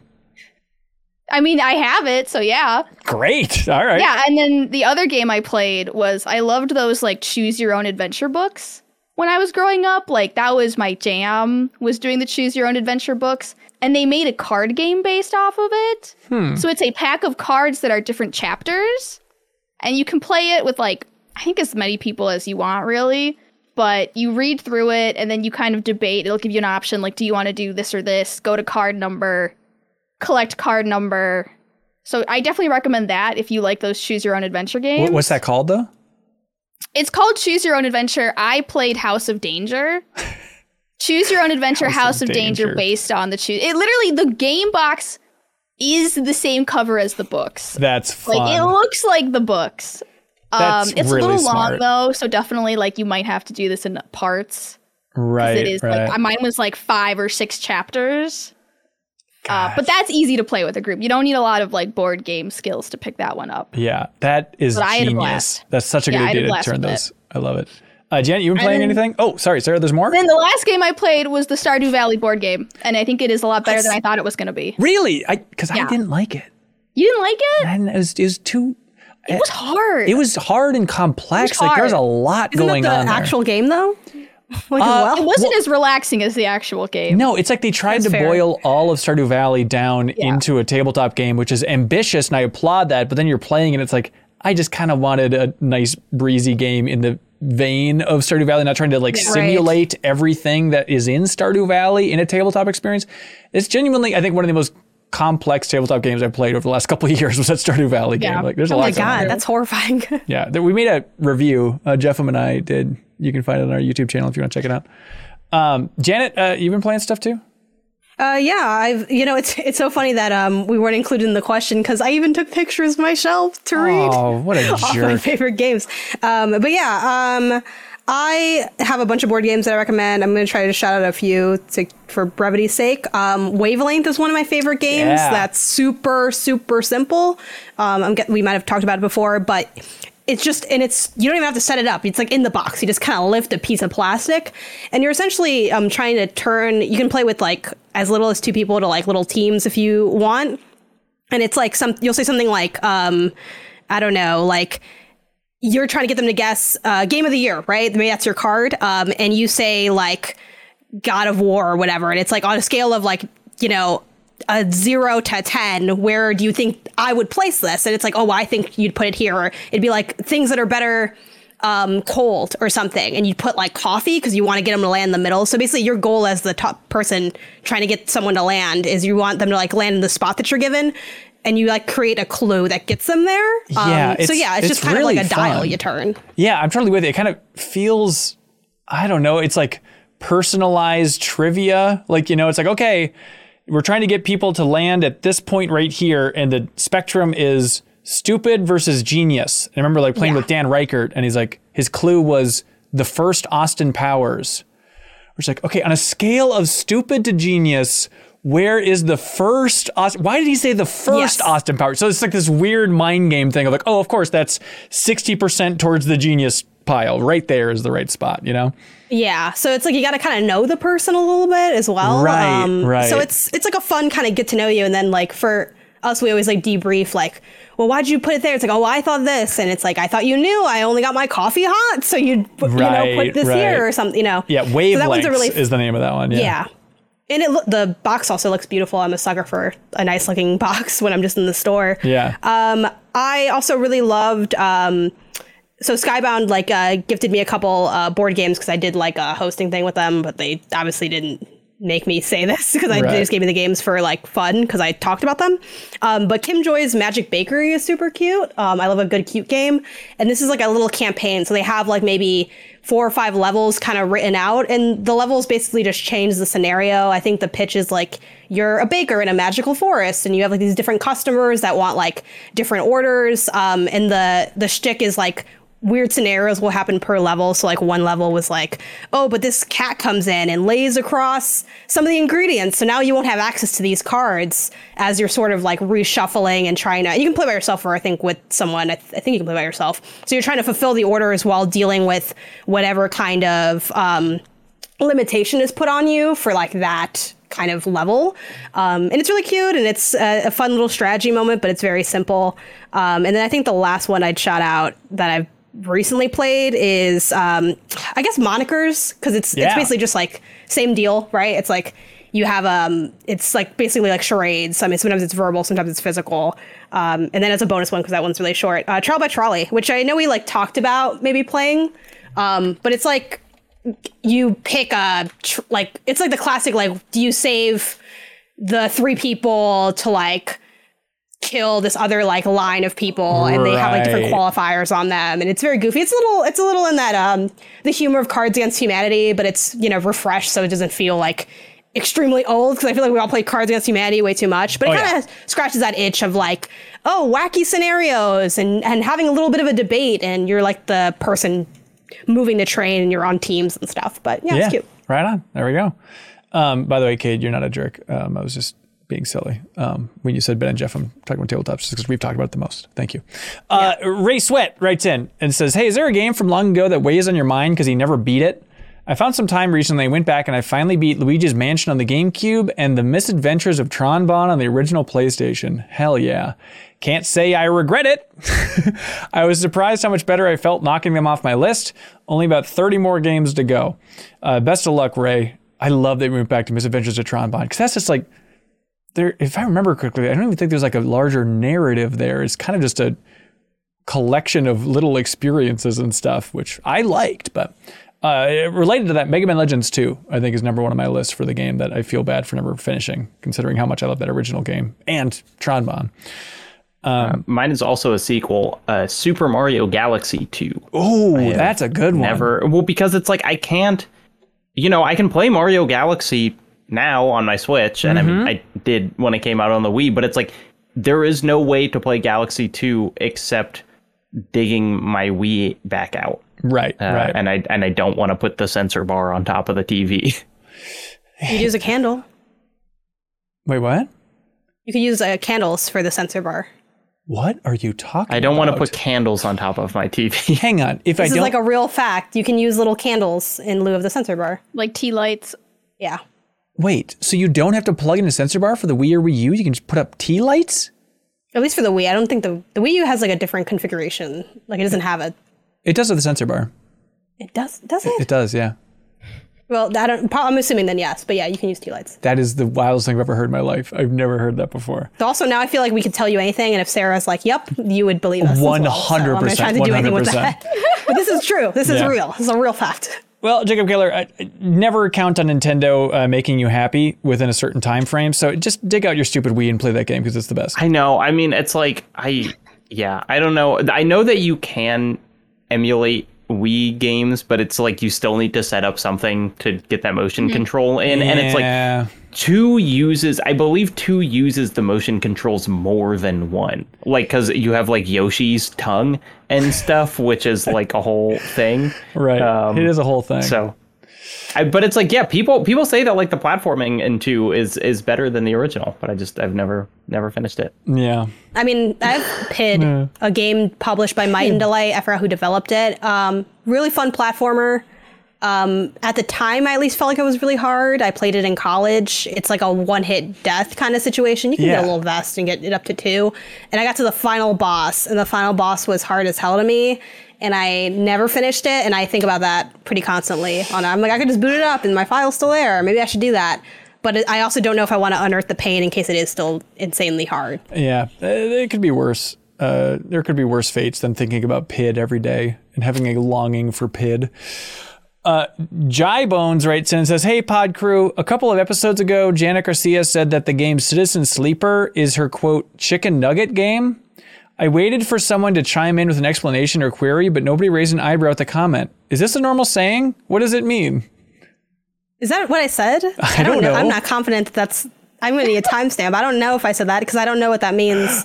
Okay. I also don't know. I have no idea what that means. I feel bad if you said it and we're all just like, and then it moved on and nobody questioned it. But all right, there we go. It's a classic chicken nugget game. What do you think it would, if you just tried to like trace backwards? This is giving like OJ if I didn't do it, but if I did by my book. Yeah, like what do you feel about chicken nuggets? Yeah. Are they like very good? Are they like, I'll have them if they're there? Oh, I love chicken nuggets. I'll eat them whenever they're there, even if I'm not hungry. They're great, even though they're not that well made, which I don't agree with that take on Citizen Sleeper. I think it's a pretty well made game. Maybe it's because it's short and like the nuggets you can eat pretty quickly. And then you wish you had more nuggets. I wonder if I said this. Look, there's no way to know. There's no way to know. There's no way to know. Roll the tape. Yep. Tweet at me the stamp. I want to hear it. Tweet at me. I also just have a lisp. I don't know. Society's weird. Technology's weird. We've gotten to a point in society we can say, tweet at me the stamp, and we know what you mean. Steister writes in, they say, hey, what's the best food level in a game? Food level. Great question. I think Mario Odyssey had that entire food level. Yeah. I watched the GDQ speed run of that, right? And was reminded. Yeah, they have like a big pot of soup. They went savory too, which most games don't do. Right, that is true. It was respecting the full food spectrum. Mm-hmm. Yeah, I was saying Rayman Legends because there's a couple. There's like the ice level where there's a bunch of just like frozen fruit. Frozen in the icebergs, which is cool. But then the level's called Spoiled Rotten, and that's when there's like fire blasting out, and there's like hot dogs moving around as platforms and stuff. But the Rayman food art is just incredible. Top-notch food art. Andrew Burns writes in and says, really excited for the Jack and Daxter Deepest Dive. Hell yeah. I just wanted to write in this week to strongly recommend playing on the original PS2 hardware if possible. The version on PS4/PS5 is a buggy disaster, and while the PS3 version is better, the developers were doing some really cool things with the PS2 hardware that really couldn't be replicated on other consoles. The game is still great regardless of where you play it, but to get the most out of it, I strongly recommend the original version. Janet, I've heard this a couple times, and I've heard other people say the PS4, PS5 version is absolutely fine. Do you have strong thoughts on this? Yeah, I think it's totally fine. Okay. I mean, I'm 95% sure. So the copy that I play is a physical PS4 disc that was made from limited run, but it's them replicating the PS2 game. Like there's a PS3 remaster for the game. Right. So like that remaster is not on modern consoles. That remaster was not printed on the limited run disc. Let me know if I'm misspeaking. I don't think I am. So yeah, like it's fine. Like people have mentioned like bugs or little things here and there. I personally haven't encountered anything like that. And ultimately, I don't think it's worth digging out old hardware because I think the controller is so much worse than the modern controller that I personally would rather just do it on a modern experience. I guess if you have access to both, well, one, I'm guessing you've already played the game. So like try it on modern. If you hate it, boot it up on the other one. It's short enough that I think you could make that call. But I disagree with that needing to be, worth mentioning. Like I don't feel the need to go out of my way to mention that, other than to say, hey, just FYI, like that version's not the PS3 remaster. Right. It is like a weird. Fun fact, It is weird that idea that like, okay, the remaster is locked in on PS3, so the version on PS4, PS5 is just emulating the PS2 version. It's really bizarre. But it looks amazing. Like you wouldn't even know it. Like I had a friend who played it and he thought he was playing the remaster because of how good it looked. Oh, interesting. So I think it looks still great. Yeah, there is something to be said about like it would be kind of cool to get an old CRT monitor to play this thing with the original controller. Like there is a charm to that. I'm not discrediting that or nothing, but yeah, just for the ease, and especially because it's all on PS Plus Premium and all that stuff like that. That seems like the best way to go. Sam Kennedy says, Dearman Max, the Cuphead DLC released for the mere price of $8. That's as much as I paid for a deli lunch today. This is 3 years of work, at least, and charging that low of a price doesn't seem very sustainable. Do you think that the rise of cheap indies and crazy Steam sales has conditioned us to undervalue games? What's more important to cost potential time? Hang on. What's more important to cost? Potential time investment for the player or actual time investment by developers? This is a tough one. It's a pretty cheap deli sandwich too. That is, yeah. Where's your deli? Because we want to go. It's weird. I mean, I really like, the kind of like cost per how long you play it is like an ever going debate that really just depends on your disposable income. But like, I do think it's fascinating that like,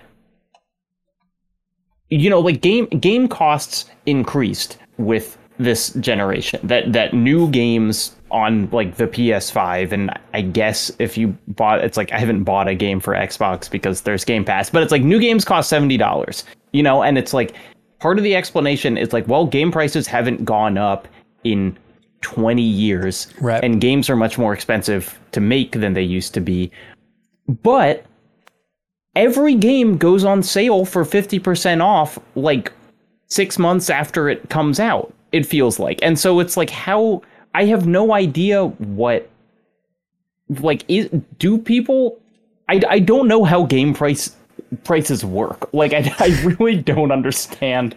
I feel like where they make most of their money, and if people need to buy it new in order for them to like turn a profit, or like what the deal is. It's the classic thing of like, oh, case by case basis. Because I think some people try and get out there and be like, okay, well, we're going to go so cheap with our game or make it free because we're hoping that we get a big audience to come through. But I think it's a little bit different with something like DLC to Cuphead, because who knows? But I would certainly put money down that if they had projections of how much they were hoping to sell for copies of Cuphead, that it quintupled any projection they could have possibly had. And so the idea of them releasing DLC for $8, it's like, well, it's almost just like a thank you for buying the game at that point, right? We don't need this to survive. We got that Netflix money rolling in, baby. Or even think of like, Hello Games. It's like, well, they sold so many copies of No Man's Sky, they can just release all these updates for free now, because what are they doing? They don't need your money. They're still rolling in cash, and people are still buying that base game. So it's different in this case, I think, compared to. It's like, how much did Intergrade cost? Ooh, the upgrade was confusing. I mean, it's $70 on PS5, but it was that confusing upgrade path of like, I think. Well, no, but yeah, like just the DLC. I want to say $10. That came out before it was remastered. Yeah. Is it possible to say $10? I think it was more than that. 20? Ooh, 20, I think. Let's see. This is the Final Fantasy 7 stuff. Yeah, $20 for that thing. Yeah, I mean, it's like, I think if Elden Ring DLC comes out, it'll probably be $20. Like, and I won't feel like that's unfair. There's a lot of game in that core game for a $70 purchase or $60 purchase on last gen, right? Yeah. Most people also don't play the DLC or buy the DLC, so I don't know how that factors in. To plans in terms of like, outside of like, I want to make this piece of art, like, I don't know the fiscal logic that goes into DLC in that sense, because most people don't play it or buy it. And if they do, they definitely don't finish it. Like, it has like the lowest completion, like the lowest guide traffic. But yeah, I mean, I do think that the cheapness of indie games does kind of change how people perceive how much they should cost. I mean, I'd be lying if even like me, who a lot of times doesn't even have to buy the game, if I'm not like, really, it's this, even though it's more, I did it more internally, because I think externally it's just not a valuable contribution to a conversation around games. But yeah, I think we expect it to cost what we're used to it costing. So the fact that indie games are usually like, an expensive indie game is like $30, $40. That also means that like anything that doesn't feel like high-end indie, we're going to expect, well, this has to be 20, 10. Is it on Game? Some people don't even want to pay anything. They're like, is it on Game Pass? If it's not on Game Pass, I'm not playing it. I don't care. And I'm like, well, that's just part of how things are. Yeah. I mean, back when mobile games released that like cost money and weren't just free with microtransactions, it was like there would be there would be a game on the App Store and that same game on Steam, and the one on the App Store would cost like 99 cents basically because it had to. Like, it was like they could not charge over $5 for a game on a phone because people would just be like, no phone game is worth over $5, even if, you know, you could buy it for 15 on your computer and feel happy with it. Yeah, for sure. Michael Berry writes in with a very important question. What's the difference between a teacher and a train? Well, a teacher says, spit out your gum. Well, a train says, chew, chew. Look, not only will we take missed joke opportunities, but we will also just take jokes if you want to write them in. Ain't nothing wrong with that. Anything that makes the show better is what we like to say around these parts. Dustin L., however, writes in with a missed joke opportunity. Says, when talking about wedding rings and silicone bands last week on the podcast, Kyle said that the silicone bands act as dampeners. Then Ben said, well, I'll be damned, when he clearly should have said, well, I'll be dampened. Marriott Player writes in and says, hey, this might count as a missed joke opportunity. Last podcast, Jeffem said, it's a me thing when talking about how the new Mario Strikers isn't for him. And none of you said, it's a me Mario. That one I is feel like actually I've been very like good. pulled into my teacher's office, or like I'm in like my one-on-one with my boss, and they're like, I noticed, Sarah, that during that meeting, like you didn't ask our clients about their weekend. And I'm like, oh my God, I'm so sorry that I didn't ask them about how their vacation was. It would have been nice. It would have been nice. Can you Sarah. imagine if the podcast did actually include every one of these missed joke opportunities? It would be like it would be completely incomprehensible. Have you listened to our podcast over the last couple of years? I feel like it's nothing but shoehorning jokes where they shouldn't be. Can't Blink writes in and says, hey, cohorts, sequels have always had a lot to prove to stand up to those franchise starting games. What are some notable sequels that are better than the first? And what about them makes them an improvement? Portal 2, there's Gel, and I think it might be a little longer. Oh, it's definitely longer. Gel. Most game sequels are better. I think right? that's a default, isn't it? Yeah. What is there the flip? What game sequel is not better? Devil May Cry. Devil May Cry 2 is the number one example, I think. Oh, the second Tales of Symphonia. Oh, interesting. Within the Tales of Symphonia universe. Yep. The I don't know why they did that. Yep. Second Shadow Hearts game wasn't as good as the first. Yep. If we're going RPG subsets here. Really seems like it's a 50-50 mix. I don't know. I don't think it's 50-50. I think almost universally the sequel is better. Well, but then there is a lot of... Let's keep an eye out. I'm not sure. It is interesting. I think you're right. Like, that's the conventional wisdom. It's like, obviously, you know, Diablo 2 is better than Diablo 1. Like, everything just gets better and better over time. But there's enough out there where it's like, I wonder if just in the grand pantheon of video games, is sequels by and large are worse. I mean, just Final Fantasy X-2. Not saying it's not good, but it's not as good as number 1. Like, you shut your mouth. They gave you a gun. And she got to be a pop star. You're right. It's an incredible opening number. Is Final Fantasy 2 better than Final Fantasy 1? That's a great question. I think so, but I've never played through those games. I don't know. Is Zelda 2 better than the original Zelda? I don't think so. That's an interesting DJ Tommy. one. I think for certain people, like, you know, your old dear friend Mark McDonald over there at 84 would argue that, Sarah, but I think you might be a little bit out on the limb for saying Zelda 2 is better than Zelda 1. Yeah, it is. I feel like there's a lot of people quietly cashing in with subpar sequels that we aren't factoring in because we're so focused on like the Assassin's Creed 2s. There's so many classic big examples. For a fool. No. Yeah, I don't know. It's a good question. Do you guys have examples though of sequels that are obviously better other than Portal 2? You said Final Fantasy X too. Yeah, we said the best. You're right. Silent Hill 2, God of War 2, Uncharted 2, for everyone. Just Cause 2. They're all better. Furious. All right.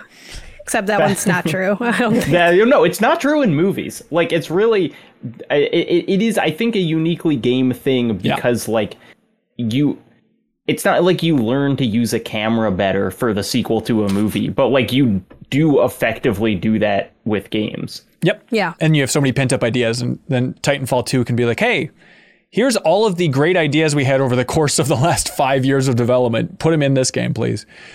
Christian Jimenez writes in and says, hey, so I went jet skiing for the first time this past weekend, and it was a frickin' blast. Besides the whole body soreness the next day. All throughout the day, I kept thinking of one of my all-time favorite games, Wave Race 64.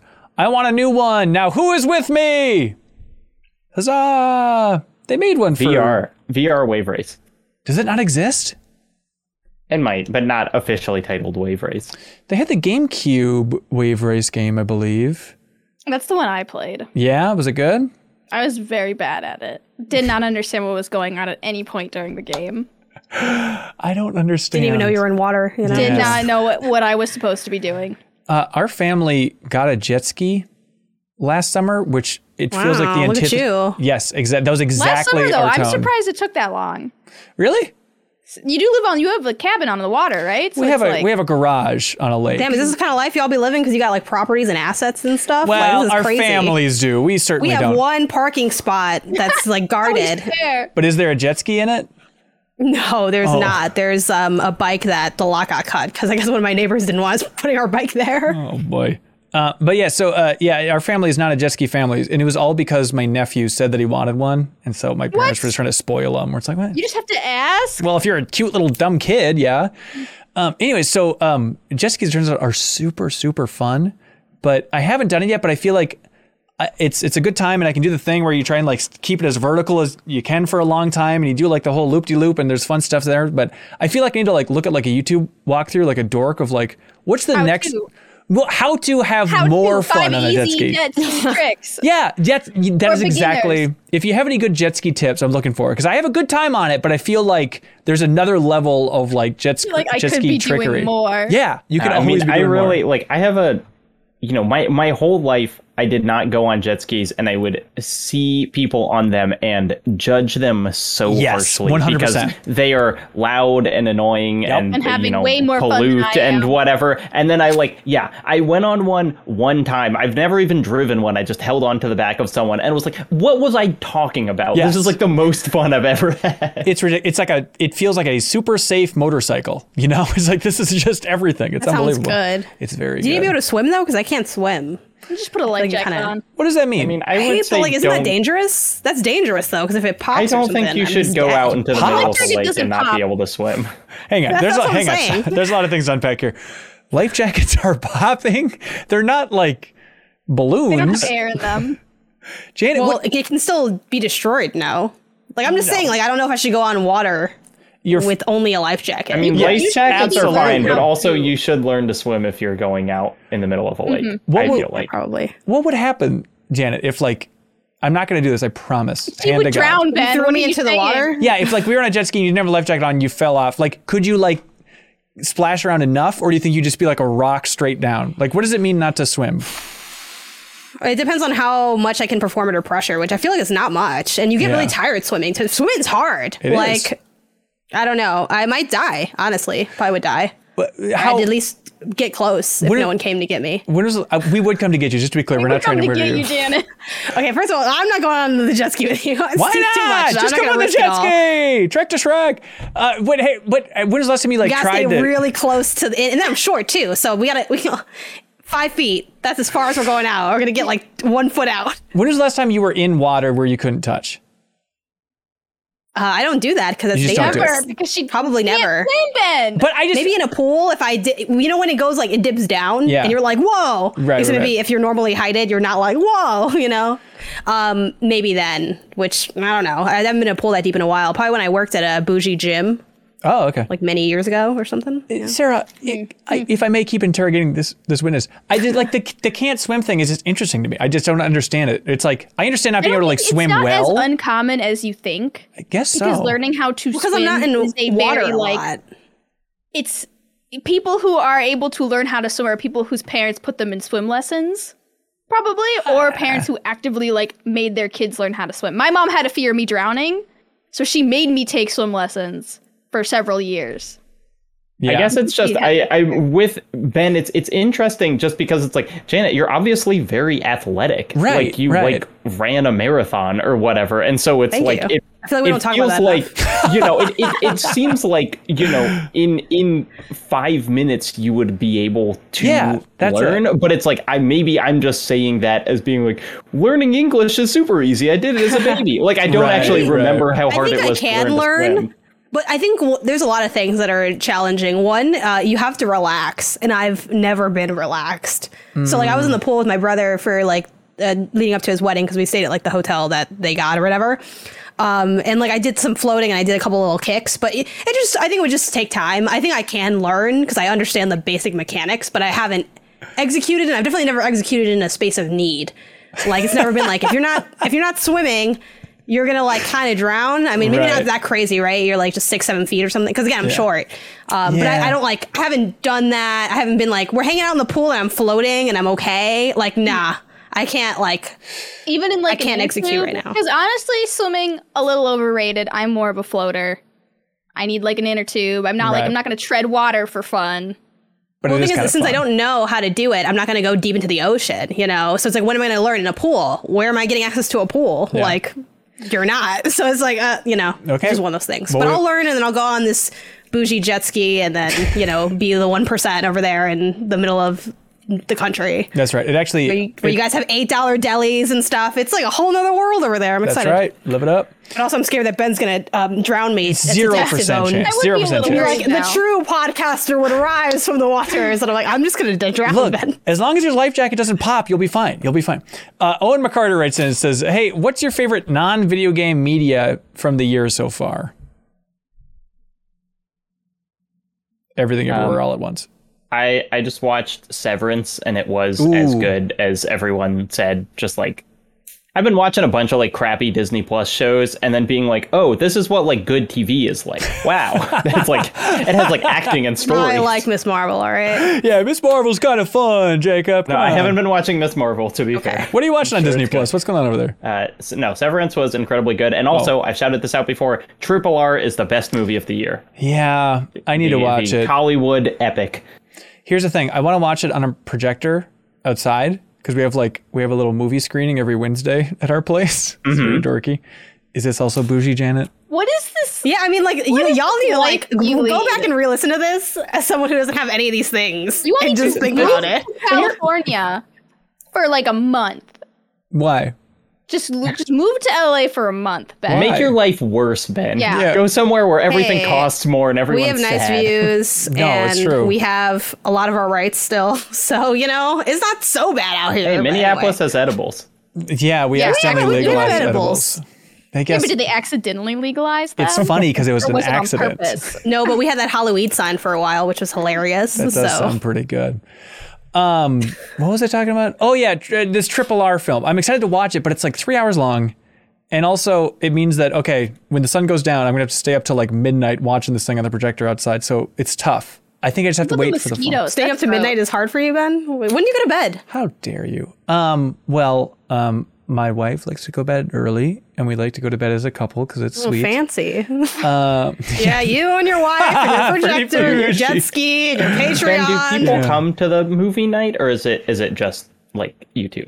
No, people come to the movie nights. Okay, because it's a very fun movie. It is like surprisingly violent. So I don't know if they're like heads kids or if it's. So give a heads up that it's violent and long, but that you will defend it every. But it's the best movie of the year, easily. Over Everything Everywhere All at Once. That is shocking to me. Yes, look, I love that movie. It's great. Triple R is unlike anything I've ever seen. Interesting. Ray Lawaza points out that you dodged the most pointed question here, Jacob, which was, what is the Disney Plus shows that you're watching that are crap? Obi-Wan. Yeah. Wow. Boring show. Obi-Wan, boring show.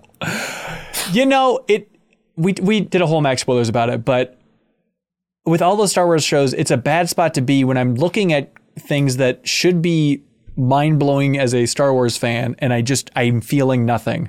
It's like, you're seeing Darth Vader do more and talk more than he did basically in the entire original trilogy. Yeah, and it turns out it makes it worse. It turns out they knew what they were doing when they had him not talk or do much. You know, I don't know. Jason Wojnar writes in and says, hey, your friend has you house sit to feed their cats for between 5 and 7 days with no stipulations as to what you can or cannot use around the house. How much of their house and resources do you use? That's your house now. Are you staying there? Change the locks. Okay, so house sitting? Squat. Legally, if you're there for... No, I'm just kidding. They say house sit to feed their cats. So you're living there. Well, so Jason says, is all food in the fridge free game? Do you sleep in their bed? Do you use their toothpaste, towels, soap, and shampoo?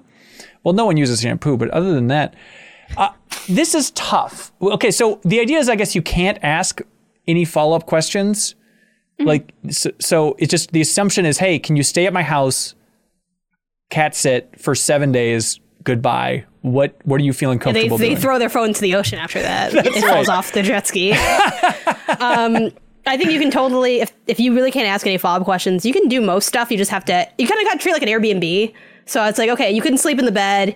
You can use the towels or whatever. If there's laundry, like if they have in-unit laundry, I would wash anything you use. Strip the sheets. And I would clean any dishes you do use. And I probably would eat pretty much anything because it's going to go bad. Like, you know, unless like, I don't know, there's something really personal, like a birthday cake I wouldn't eat if they had a birthday cake in there or something. But yeah, anything's fair game. I would say like if you kind of clean them out of something replenishable like soda or beer, I would replace that. Interesting. But like, okay. Yeah, or maybe if you like, they had 18 eggs, you ate all 18 eggs, you just went hard on these eggs. Maybe you get a carne, you know, the quick run, but yeah, like I feel chug like that milk. It matters if they're paying you. Like if you're just like staying at their house as a friend feeding their cats, then I think you can like eat anything. Go to town. But if they're like giving you, you know, $40 a day to do it or whatever, then I think feel a little bad about like eating all their food. You know how it's like the big joke about medicine cabinets, like snooping in the medicine cabinets? Is anybody actually tempted to do that? Do you feel like you really would? I do. What do you get out of it? I absolutely do not let me in here. I open everything. I guess you did use my bathroom downstairs, and you're like, what's with all your soap on the floor? The 12 bars of soap were behind the door. You could not see them. We don't have a shelf in there for them. But what is it? Are you hoping to get like, butt cream? Isn't that embarrassing? No, like, I'm just bored, and I'm like, what's behind this door? On door number 1. Okay, so you treat it like it's a walking sim where you just like open everything. Yeah, and you're just like, to see. oh. I remember when I was cute. The story is and just Sarah's bored when she's at anyone's house. Yeah. Like the company of others. We're all failing to entertain them at any point. Let me take a look at this stuff. Attack Corgi writes in and says, hey, MinMax's Discord has got me wondering, what other Discords are out there? None! Here's what I found. Member counts may vary. The largest game servers for Discord. Somebody want to guess what the number 1 Discord is for games? It has 1 million members. Minecraft, it's got to be like Fortnite or Minecraft or... Okay, good guesses. Minecraft is number 3 at 800,000. Not Roblox, that's too young. Here's a hint. Is it multiplayer? I assume. What a great question. Did any of us guess the other one? Like we shouted all stuff. No. Were any of us right? Okay. Number 1 is most interesting to me. Number 2 is Valorant, which is way to go. That crew for having that active of a community. It's not League then, right? If number 2 is Valorant. But you're warmer. The question about if it's multiplayer is stumping Dota, me. Is it? No. Okay, so it's like a questionably multiplayer game. I don't know if it's multiplayer. Death Stranding. I don't know. It's a game that came out like 2 years ago, and it was like, oh, that's interesting that somebody made a clone of this game of the year. Oh, it's not Among Us, is it? No. It's like, what an interesting clone. Moving on. Of the year. But then like the fan base for this game has just continued to grow, and it's mobile and console, PS5. Have we played this game? I don't know. I would be surprised if none of us have tried it. I tried it for a little bit. There's a very annoying character in it. It's a Breath of the Wild clone. Oh, it's Genshin. Genshin Impact at 1 million members. Is it multiplayer? I think of Genshin as multiplayer. I don't think of it as like a Game of the Year clone, personally. Yeah, I don't think of it either. That didn't help me get to Genshin. Also, it is somewhat multiplayer. It is somewhat multiplayer. Okay. My question is, why didn't you say it was a I guess is that like an entirely English-speaking Discord? I don't know. Because it's like, I imagine that game is enormous in China. But yeah, I don't know. Okay, a streamer has the 4th largest member count. What does that mean? Oh! In their Discord? Oh, so the 4th largest Discord is not a game, it's for a streamer. Somebody guess who it is? PewDiePie? Or I guess not streamer, I guess YouTuber. XQC. No, YouTuber might be a better description. YouTuber Ludwig? No. Leo, Jacksepticeye, no, Markiplier. I don't know. No, you guys, I'm very impressed so far. This is something that Leo introduced me to a couple months ago, and he said, "How have you not heard of this person?" Does his name start with a T? I forgot. It's definitely a Him his. the Tap Man? No, it's definitely Mr. Beast. Mr. Beast. Mr. Beast. Oh, really? That is more of a YouTuber. What do people even talk about in there? I hope Mr. Beast gives me $5,000 for walking down the street. Oh, are they the ones that got the Minion thing of like wearing suits in the theaters or whatever? Yeah. I think Mr. Beast started that. Although I'm not sure. Don't quote me on that. Okay. The largest music server comes in at number 9 overall with the Lo-Fi Girl server at 700,000 members. Proud of her. That's just a girl server. That's Lo-fi sideways music. Probably like the number one. Is this where the server. girls are at? This is Lo-Fi Girls. Oh man. Well, I'm not going to uninstall it now. It'd be too suspicious to leave. Gotta get me a Lo-Fi GF. Is this where the girls are at? Odd finds, this person says, Wendy's has its own server because of course it exists. Yeah. 43,000 people are in the Wendy's Discord. On the food topic, there's a Discord all about sharing/judging pictures of people holding food in their hands. This feels like a fetish. Well, they say it's safe for work. I was thinking that a little bit too. Like, apparently read the fine not. print on these, y'all. Are any fetishes safe for work, I guess is a question? Is that exclusive? Not if it's a fetish. If it's, like, but if it's just people it's okay to holding like food. have a hamburger at work, but it's not okay to like have a hamburger fetish that you exercise at work. But is it okay to hold a hamburger at work and then take a picture of it and share it online if people are Not into it? if it's for fetish purposes, but if it's for like, oh, what'd you eat for lunch? Yeah, it's like we're is sharing it making lunches. other people horny? Then no. Yeah, but you can't control that. Jacob Geller, you know better than anybody. Well, you can control where you're posting it. Yeah, Well, you just if posted- it's like a place for that is, Okay. it's different. Sexuality is weird. Goose Context. Goose from Untitled Goose Game has a server. All that exists is the word honk, they say. Interesting. There's a karaoke lounge with 60,000 people to feel embarrassed in front of. Language Sloth really good. is a sloth-themed server that'll pair you up with mentors to teach you a language. And yes, the Discord is sloth-themed. That sounds great. I'd be Also, afraid they were lying to me about the language. it's true. They're actually just Google translating everything. Really slowly. There's a cats Discord and a dogs Discord. Oh, so not the musical cats. Well, maybe just it's the animal. maybe it's a double thing. I'm sure that exists too. Hang on, have they made a musical called Dogs? No. Surely someone's What would tried that to be cash in about? on that. What's Cats about? It's about Rum Tum Tugger. It's about nonsense. Cats have real issues. Oh, dogs. Not the musical cats. And they're just like, Anyways, yeah, cats have 300,000 members and dogs only have 27. So suck it, dogs. Ollie Clay writes in and says, "Hey, gang, I recently went to see ABBA Voyage in London. Have you all heard of this?" That's the hologram one, right? Yeah, they say if you don't know, it's a concert, live show, light show, unexplainable magic show. ABBA themselves are pre-recorded and I guess mo-capped into their bodies from the 70s. But then there's a live band as well. You can't use your phone to contain the mystery. And ABBA interact and they have light banter with the audience like a regular gig. It's not like those stupid holograms of Michael Jackson or Whitney Houston. It was ridiculously realistic and one of the most unbelievable things I've ever seen. Only occasionally in the uncanny valley, and especially weird when you remember you're clapping at nothing, but I would wholeheartedly recommend it to everyone, not even just fans. So it's not pre-recorded then? It's actually ABBA and they're being mo-capped? I think it is pre-recorded. Yeah, it's pre-recorded. So they say they have light banter with the audience. So that's just like, how you doing out there, San Francisco? They can say like, oh my God, we love insert city here. I hope you guys have a great time. Right. You guys have such a good energy. Like they're acting like Hatsune Miku hasn't been That doing is this how for ABBA 5 sounds. years. Right. Yeah. Like, Hatsune it's Miku. been done. Yeah. She was on David Letterman. So give She her her opened due. for Lady Gaga. Is that true? Yeah. Yeah. I looked at footage of this ABBA Voyage. It looks bizarre. how'd you see footage if there were no phones allowed? They have like an official Someone broke trailer. the law. No, there's like an official trailer. People like, yeah, ABBA in the crowd and stuff. And it just does look like kind of, I don't know, like. I feel like between you and Sarah, I've already been there, Like it's all spoiled already. Thanks for could coming be. out tonight, guys. We are ABBA. Have you guys watched those Mamma Mia movies, by the way? Yeah, great movies. Great There's movies. multiple? There's two. Well, Sarah, sit down. Please tell me you're sitting down because it's Mamma Mia, and then they made a sequel. Do you know what they frickin' called that film? Sarah, they called it with your localization brain. I cannot wait to dish this knowledge on you.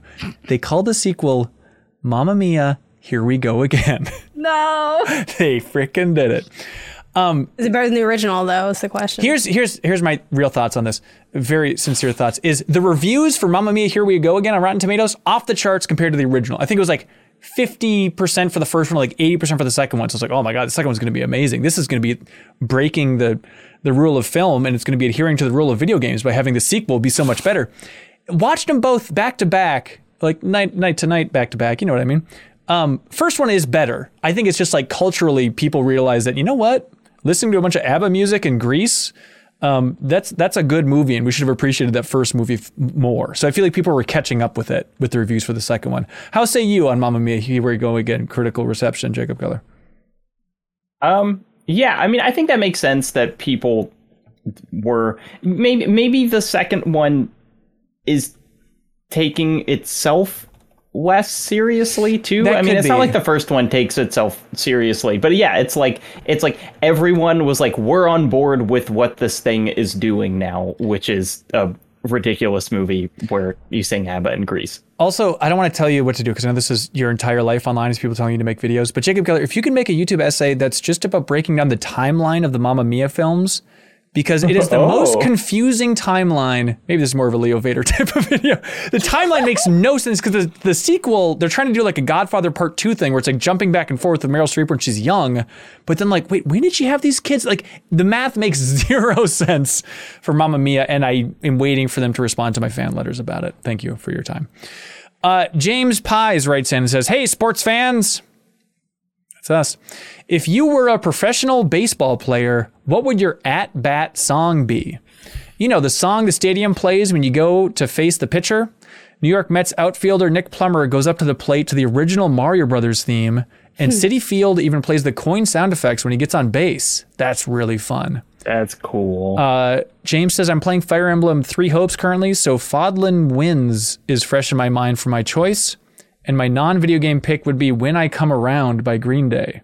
Around the bases, get it? Well, that's what that song was originally about. I think it was rounding the bases. Then James says, keep on Shrekkin', peace and love. Hell yeah. So for me, you're coming up, because you want to like make yourself seem cool, and you want to kind of intimidate and like energize the crowd, right? For when you're coming up to bat. So you can only do one song, which of course is the Super Saiyan 3 theme from Bruce Falconer from Dragon Ball Z, which if you've never experienced this ditty, might I refresh you?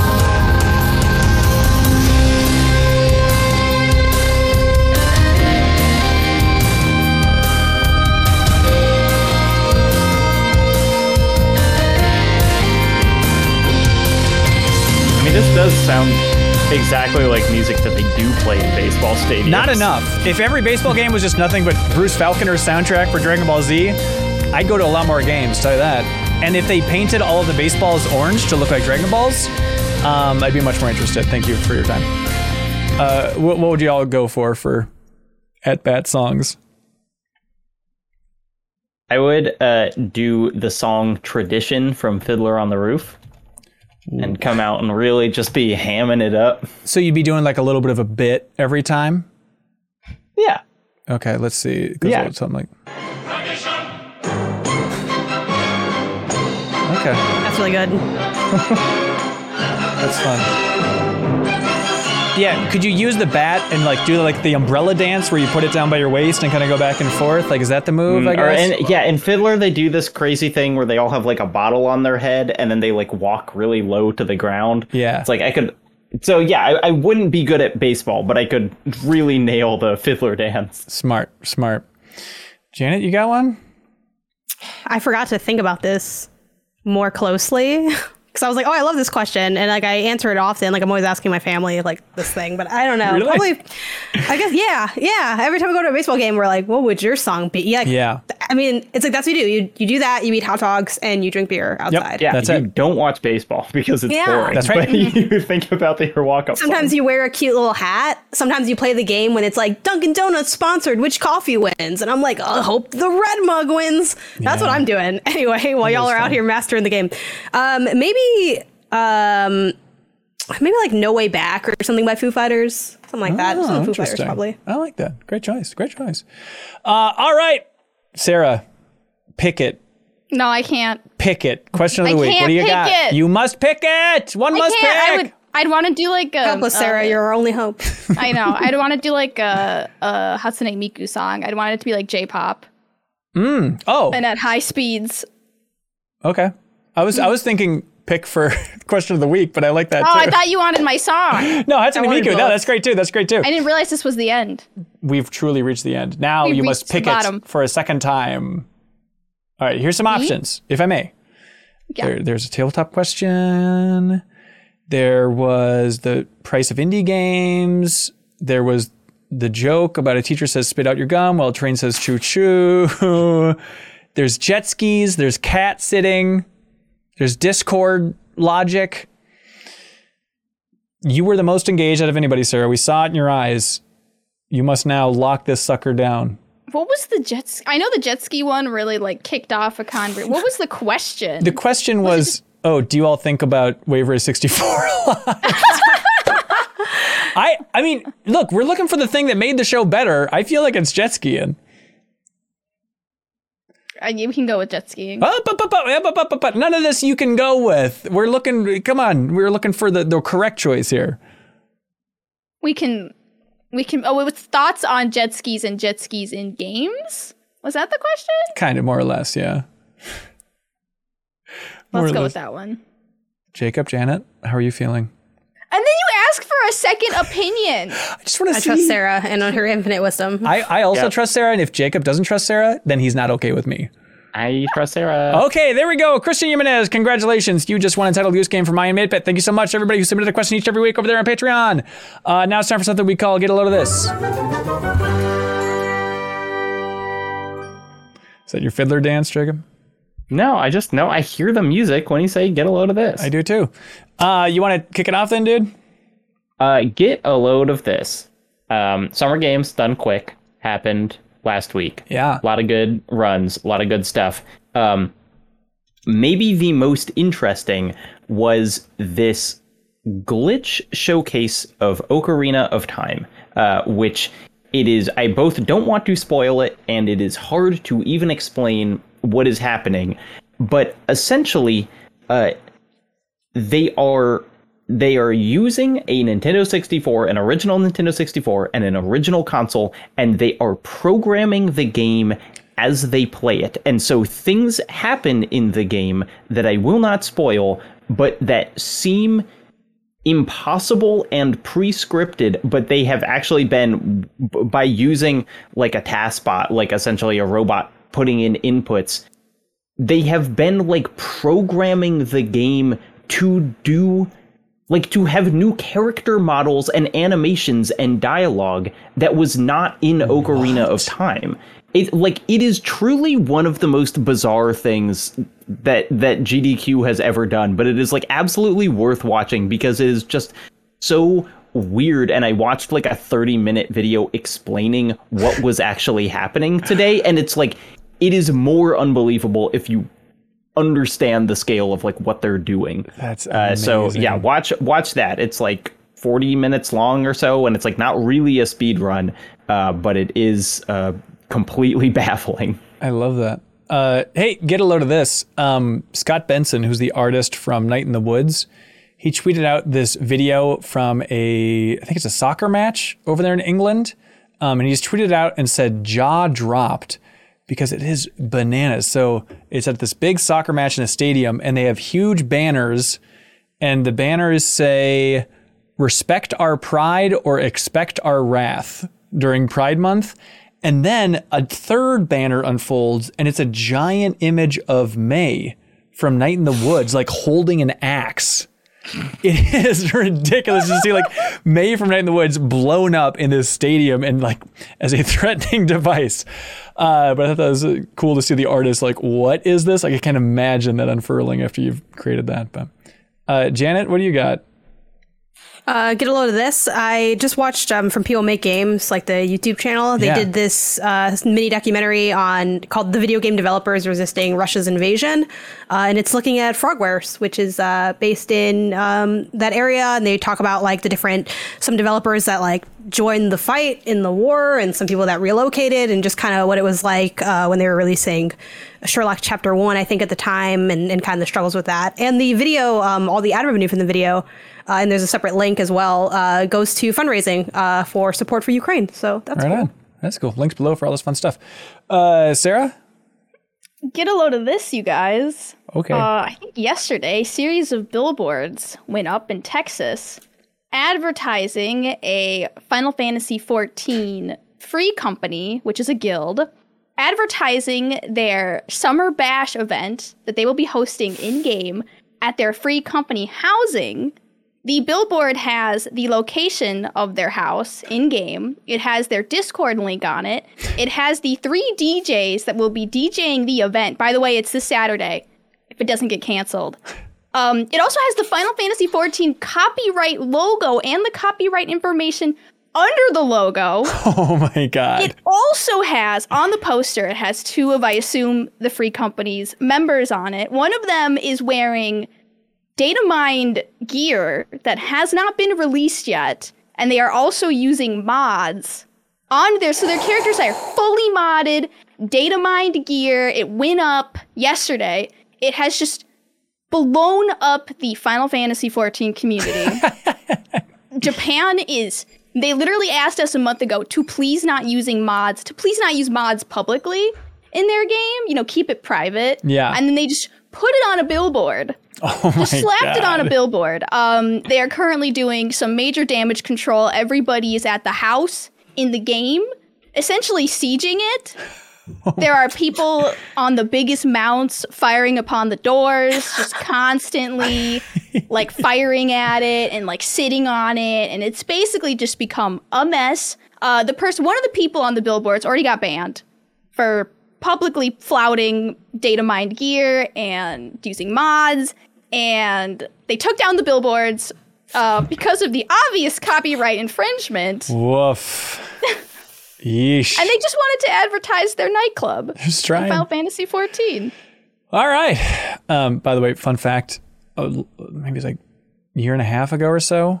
Maybe it was more than that. But that was an idea. It's like, oh, what if we got a bunch of billboards for Min-Max? Or just got like one billboard in rural Minnesota. And I don't want to point fingers, but I remember we had a meeting about it. And at least one person of the group was like, that is the biggest waste of money. Do not do this. But I still think it'd be kind of fun. That's more reason to do it. I know, right? Yeah. Can you ballpark? I have no idea how much a billboard costs. It's a great question. Well, it depends on the location. I think, I want to say that like along 94 in Minnesota, I think it was like $2,000 a month or something. Something in that arena. We can make that our next Patreon goal. As it's like, sometimes you see in like rural areas, clearly just like a person put up some usually like religious lunacy or something, but it's like, this is just, it's not like mainstream. It's just like a guy decided to do this. Why not us? Look, I live in North Carolina. There's a lot of it. Let me see if I still have it. Okay, here we go. Yep, I have it. Oh, so along 94, it's $900 a month. Whereas so cheap. Closer to the Twin Cities, it's $1,200 to $1,700 a month. Pretty good. Let's see. We can't afford not to do this. We don't want to lose money on this. So you sign contract for a year. Oh, never mind. Oh. Yeah, so it seems a little bit tricky. Is that why there's so many guaranteed offer guys all over Minnesota? Because nobody can afford the billboards? Maybe. And then you have to print the vinyl print for it, and that costs $1,200 for the printing and then for installing. Where did this free company get the money? Yeah, I don't know. Thousands of dollars to put up these billboards. Unclear. All right. Hey, in the community, Jiren over there on the Discord, they shared a video from Alex Mokala. I forget how to pronounce their last name. But I don't know if you've seen this one, Sarah, but it is, he does a lot of like great coverage of like Persona music and really into bassline stuff. But this is a cover of a song from Final Fantasy XIV called Close in the Distance. And he got 1,000 people to sing this song, like got them all to go remotely to sing this song together. This. Yeah. Yes, and then it got it was a beautiful thing. and then it got completely covered up by the billboard incident. Oh, no. Yeah, it was beautiful and lovely, and it's my least favorite song in the entire game, but everyone else loves it. Well, there we go. Links below for all this fun stuff. That's it for the show. Thank you so much for watching and listening, everybody. We appreciate it. We do have some stuff going on. First of all, this Saturday, July 9th, we're going to go for a MinMax community bike ride in Minneapolis. So if you like biking and you're in Minneapolis, please come by and say hello. We're going to be meeting at Sea Salt by Minnehaha Falls. That's Minnehaha Falls, everybody, this Saturday, These July 9th. These can't be real places. Oh, they are very real. You never could guess what Minnehaha translates to, Janet. You want to guess? No. Laughing water. Isn't that perfect? Ain't that perfect and fun? Isn't etymology fun, everybody? But we will be there, and don't be intimidated. We can make this an hour-long bike ride. We can make it shorter. We can make it longer. We're not going to push you to your limits and destroy you. And if you just want to come at like noon and hang out with us after the bike ride, that'd be great. Let's just have some snacks, get a beer or something at that Sea Salt. So again, you can meet us at noon if you just want to hang out at Sea Salt at Minnehaha Falls in Minneapolis. Otherwise, if you want to join us for the bike ride, that's 10 a.m. is when we're meeting there. And Jordan Halmdahl submitted a comment over on Patreon. They say, hey, I left this as a comment on the video version of the podcast, but hopefully more folks will benefit if they hear this on the podcast. Little tip for folks who might drive to Minnehaha Park for the community bike ride from someone who worked at Sea Salt. There's free parking at the Longfellow Gardens lot or in the residential neighborhood just over the bridge on East Minnehaha Parkway. A walk to Sea Salt's like 5 minutes and you don't need to pay. So there we go. So we hope to see y'all there. It'll be a casual get together. So we hope to see some folks that are Patreon supporters or just listen or watch the podcast. That'd be great. Also, this bums me out that this is like a footnote in our section at the end of the podcast because we're planning on making a bigger thing of it, but people got sick and so stuff couldn't happen and we ran out of time. But Joe Juba is no longer a contributor at MinMax, unfortunately. Jacob Geller said he didn't want to work with them, and so we had to choose one or the other. No, Joe got a full-time job in the consulting game for the video game industry, and very exciting for him. Very happy. Thank you, Joe.